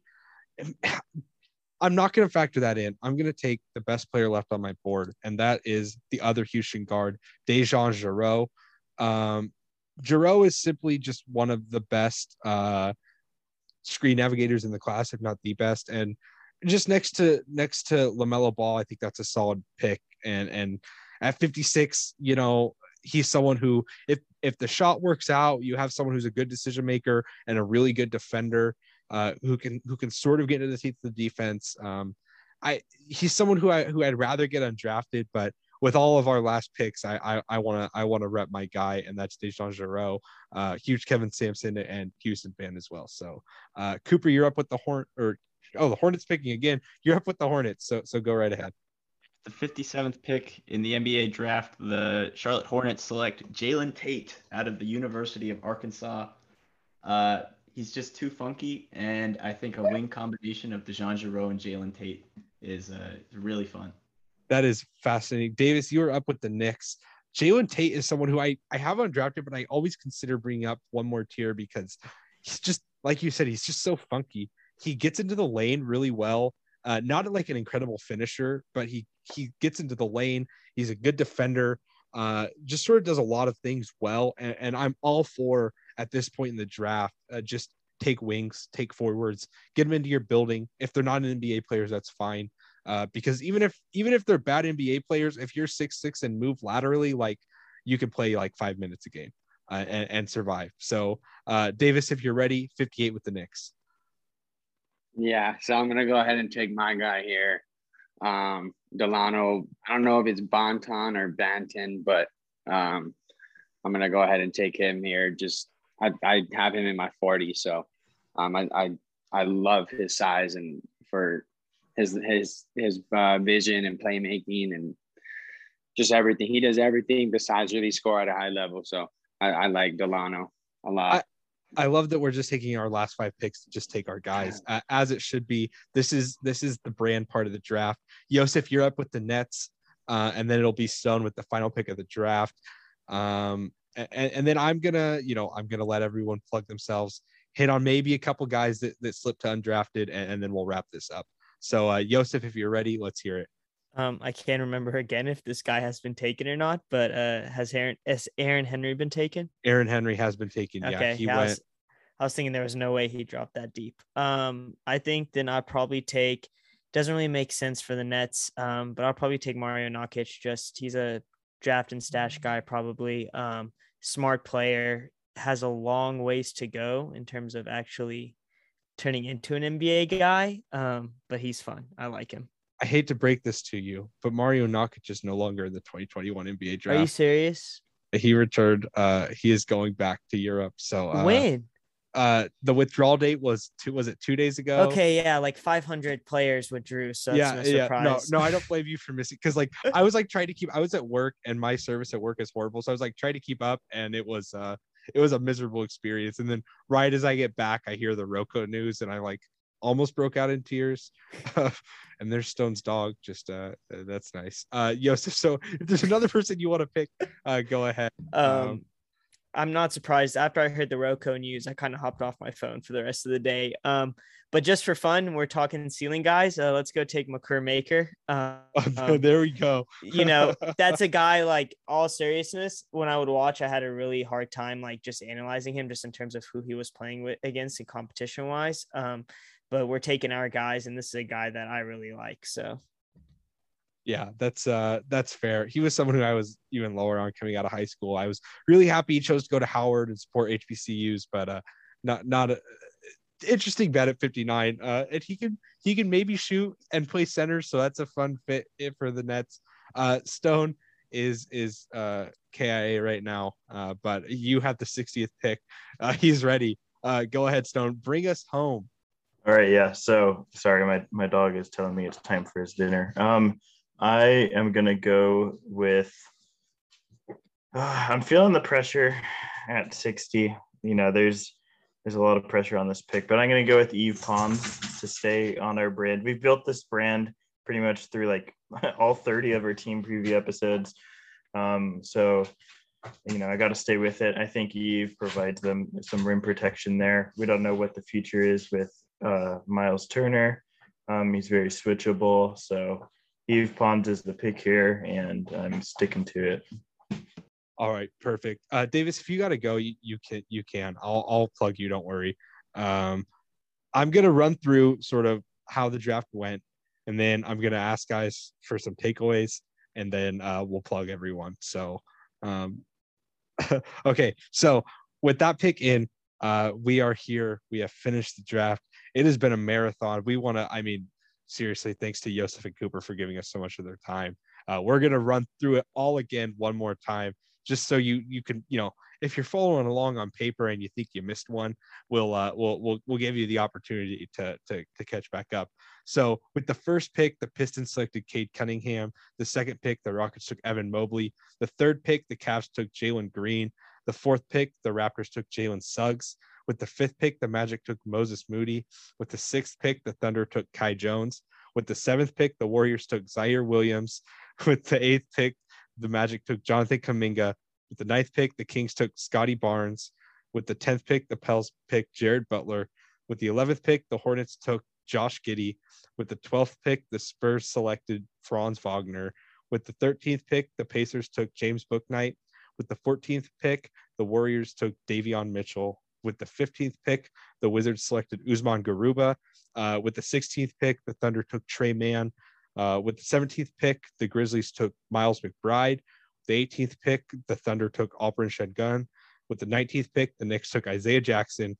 With the 20th pick, the Hawks took Sharif Cooper. The 21st pick, the Knicks took Jaden Springer. With the 22nd pick, the Lakers took Trey Murphy III. With the 23rd pick, the Rockets took Cam Thomas. With the 24th pick, the Rockets took Jalen Johnson. With the 25th pick, the Clippers took Nashawn Highland. 26th pick, the Nuggets took JT Thor. The 27th pick, the Nets took Keon Johnson. The 28th pick, the 76ers took Corey Kispert. 29th pick, the Suns took Chris Duarte. The 30th pick, the Jazz took Kessler Edwards. Okay. The 31st pick, the Bucks took Josh Primo. The 32nd pick, the Knicks took Josh Christopher. With the 33rd pick, the Magic took Franz Blyenberg. The 34th pick, the Thunder took BJ Boston. The 35th pick, the Pels took Rokas Jokubaitis. The 36th pick, the Thunder took Matt Mitchell. The 37th pick, the Pistons took Isaiah Todd. The 38th pick, the Bulls took Jeremiah Robinson Earl. The 39th pick, the Kings took Joel Ayayi. The 40th pick, the Pels took Isaiah Livers. The 41st pick, the Spurs took David Johnson. The 42nd pick, the Pistons took Scotty Lewis. The 43rd pick, the Pels took Aaron Henry. The 44th pick, the Nets took Austin Reeves. You guys need to stop laughing. Seriously, I'm going to have to... with the 45th pick, the Celtics took Ayo Dosunmu. The 46th pick, the Raps took Herb Jones. The 47th pick, the Raptors took Day'Ron Sharpe. The 48th pick, the Hawks took Quentin Grimes. The 49th pick, the Nets took Sandro Mamukelashvili. The 50th pick, the 76ers took Joe Wieskamp. The 51st pick, the Grizzlies took EJ Onu. The 52nd pick, the Pistons took Greg Brown III. The 53rd pick, the Pels took Philip Petrusev. The 54th pick, the Pacers took Daishen Nix. The 55th pick, the Thunder took Jason Preston. The 56th pick, the Hornets took Dejan Jarreau. The 57th pick, the Hornets took Jalen Tate. The 58th pick, the Knicks took Delano Banton. The 59th pick, the Nets took McCurmaker. And the 60th pick, the Pacers took Yves Pons. Okay, next year we're fixing the structure, and I'm not doing that ever again. But that was the mock draft. I want to hear from you guys. Like, I'm going to throw it to Yosef first. What's like your main takeaway from this exercise as a whole? And does it? How do you feel like your picks went? I think the main takeaway is just that like all these mocks and every person has a different viewpoint of these. I think especially this year on Draft Twitter, it seems like a lot of people are putting so much stock into big boards or mock drafts. I honestly think like, especially picks like 7 through 25, I have no clue what's going to happen. Honestly, even though our draft is insane, I bet like, if you look at percentage wise, we might just have the same percentage as one of the mainstream draft guys. That's how much like it's hard to predict these stuff. Picks wise, think I did pretty well. 59, we kind of had a little kerfuffle. So we just went from a career maker. But other than that, this was really fun. I really appreciate you guys having me on. Better to have that at 59 than at 4. So I mean, yeah. It could have been worse. Coop, do you have any main takeaways from this exercise? I do think it's ridiculous how much, if you shifted the picks by like 1, like if you shifted the order that we did, the 5 through 30 range would have looked completely different, right? Like it's so weird how everybody's like, oh, this team's gonna take them, but even like just one little shift it like really goes to show how different people can think, and really shows you that NBA teams, evaluators, even though we think of them as like a hive mind almost, it's like they all think very differently. Everybody thinks even slightly different completely changes the outcome. And this is like a really good, visual example of that. Yeah, exactly. As much as like I think like 5 people isn't that many, right? And I'm like, well, my board, like I had Kessler Edwards who went 30. I have him at 15. And I'm like, if he's that late, there's no way I'm not going to get it. And it's just different. Now imagine that with 30 people and just how different boards play out. It's just, and then I also learned just like, this is a great group of guys, and I hope we can get together to do this next year. Stone, do you have any main takeaways from this exercise, aside from that your throat probably hurts really bad? Yeah. Aside from the fact that you all hate me, I think what's interesting about this draft is that, like you're saying, that 30 different, imagine it's just 5 of us, but imagine 30 different people, and then multiply that by like another 5, because there's at least like 5 other people included and factored in their decisions for each front office. So when you're looking at over 100 different opinions here on different guys. So it's really interesting on what goes into each pick. I think everybody has their own rationale and how they view a player and how they fit into each team. But it was really fun. I had a blast. I'm really thankful for everybody hopping on and giving so much of their time to this. Yeah, I seriously, like, I cannot recommend, and I'm gonna let you guys plug all your stuff in a second. I cannot recommend following them enough, not only for the work they do, but also because they just spent 2.5 hours sitting on a Zoom with goobers like Stone and I picking players in a draft. I mean, like for no money, because they're insane. They just decided to do that, and I cannot like give them enough of my love and respect, and tell them how much fun this was, how great it is. Like this podcast, I'm gonna get a little mushy. We finished the 30 team draft preview. We got to meet so many people. This podcast has allowed me to talk ball with so many people and really like expand my view of the game and my understanding and just how different teams view the draft and how different people view their teams. And like, it's just been a really interesting experience. And I think it's been so worthwhile. And Stone, you could hit on this too.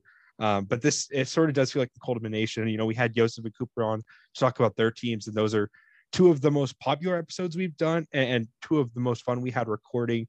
And this tops both of them because it was so much fun to have everyone here to get to talk about all this. I had an absolute blast. I feel really blessed to be in a position where I didn't even follow Stone when I DM'd him saying we should start this podcast. Or he put it out on Twitter and I said, I'll do it. It was like I didn't even follow him at that point. It just happened. And what it's become is just really special. And it was great to feel like this bit of culmination as we're about to finish our first draft cycle as a pod. So Stone, if you have anything else to say, say it. And then we'll let Joseph and Coop finally get out of here after they tell the people where they can find them. Yeah, I pretty much agree with everything you've said there. I think it's been, just an excellent opportunity for both of us and Davis, and just to meet all these different people and great basketball minds. It's really become like a cool community. And I think, I'm pretty proud of what we've done this draft cycle. And not to shift gears too quickly here, but I just saw on Twitter that Makur Maker has withdrawn from the draft. What? So, how could he even do that? I thought the college deadline, wait, no way. Joseph, wait. Yeah, hey, he has to pick again. We won't make him do that. He's been here too long. This just happened 6 minutes ago. So. Oh my God! Yeah, people are gonna hear this right as he was making that pick. I think Makur Maker withdrew that very minute. So people won't hear this for 6 days, and they're gonna be like, Makur Maker withdrew forever ago, and they're gonna be waiting and like patiently waiting. They're gonna think we're stupid, and then they're gonna realize oh my goodness, it happened. Wow, he made the pick, that cursed 59th pick. We're gonna audible and say they picked Chris Smith instead. Okay, so they picked Chris Smith from UCLA. He's also good at basketball. So, but with that said, Davis, you're still here before you have to go to work. So why don't you tell the people where they can find you? Yeah, I'm on the way, but you can find me at Twitter at Sports by Davis. All mock drafts, all the big boards, all everything will be on there. I do other sports as well, but it's all basketball at this point. But yeah, you can definitely find me on Twitter, and make sure you follow the Upside Swings podcast on Twitter as well. Yeah, absolutely.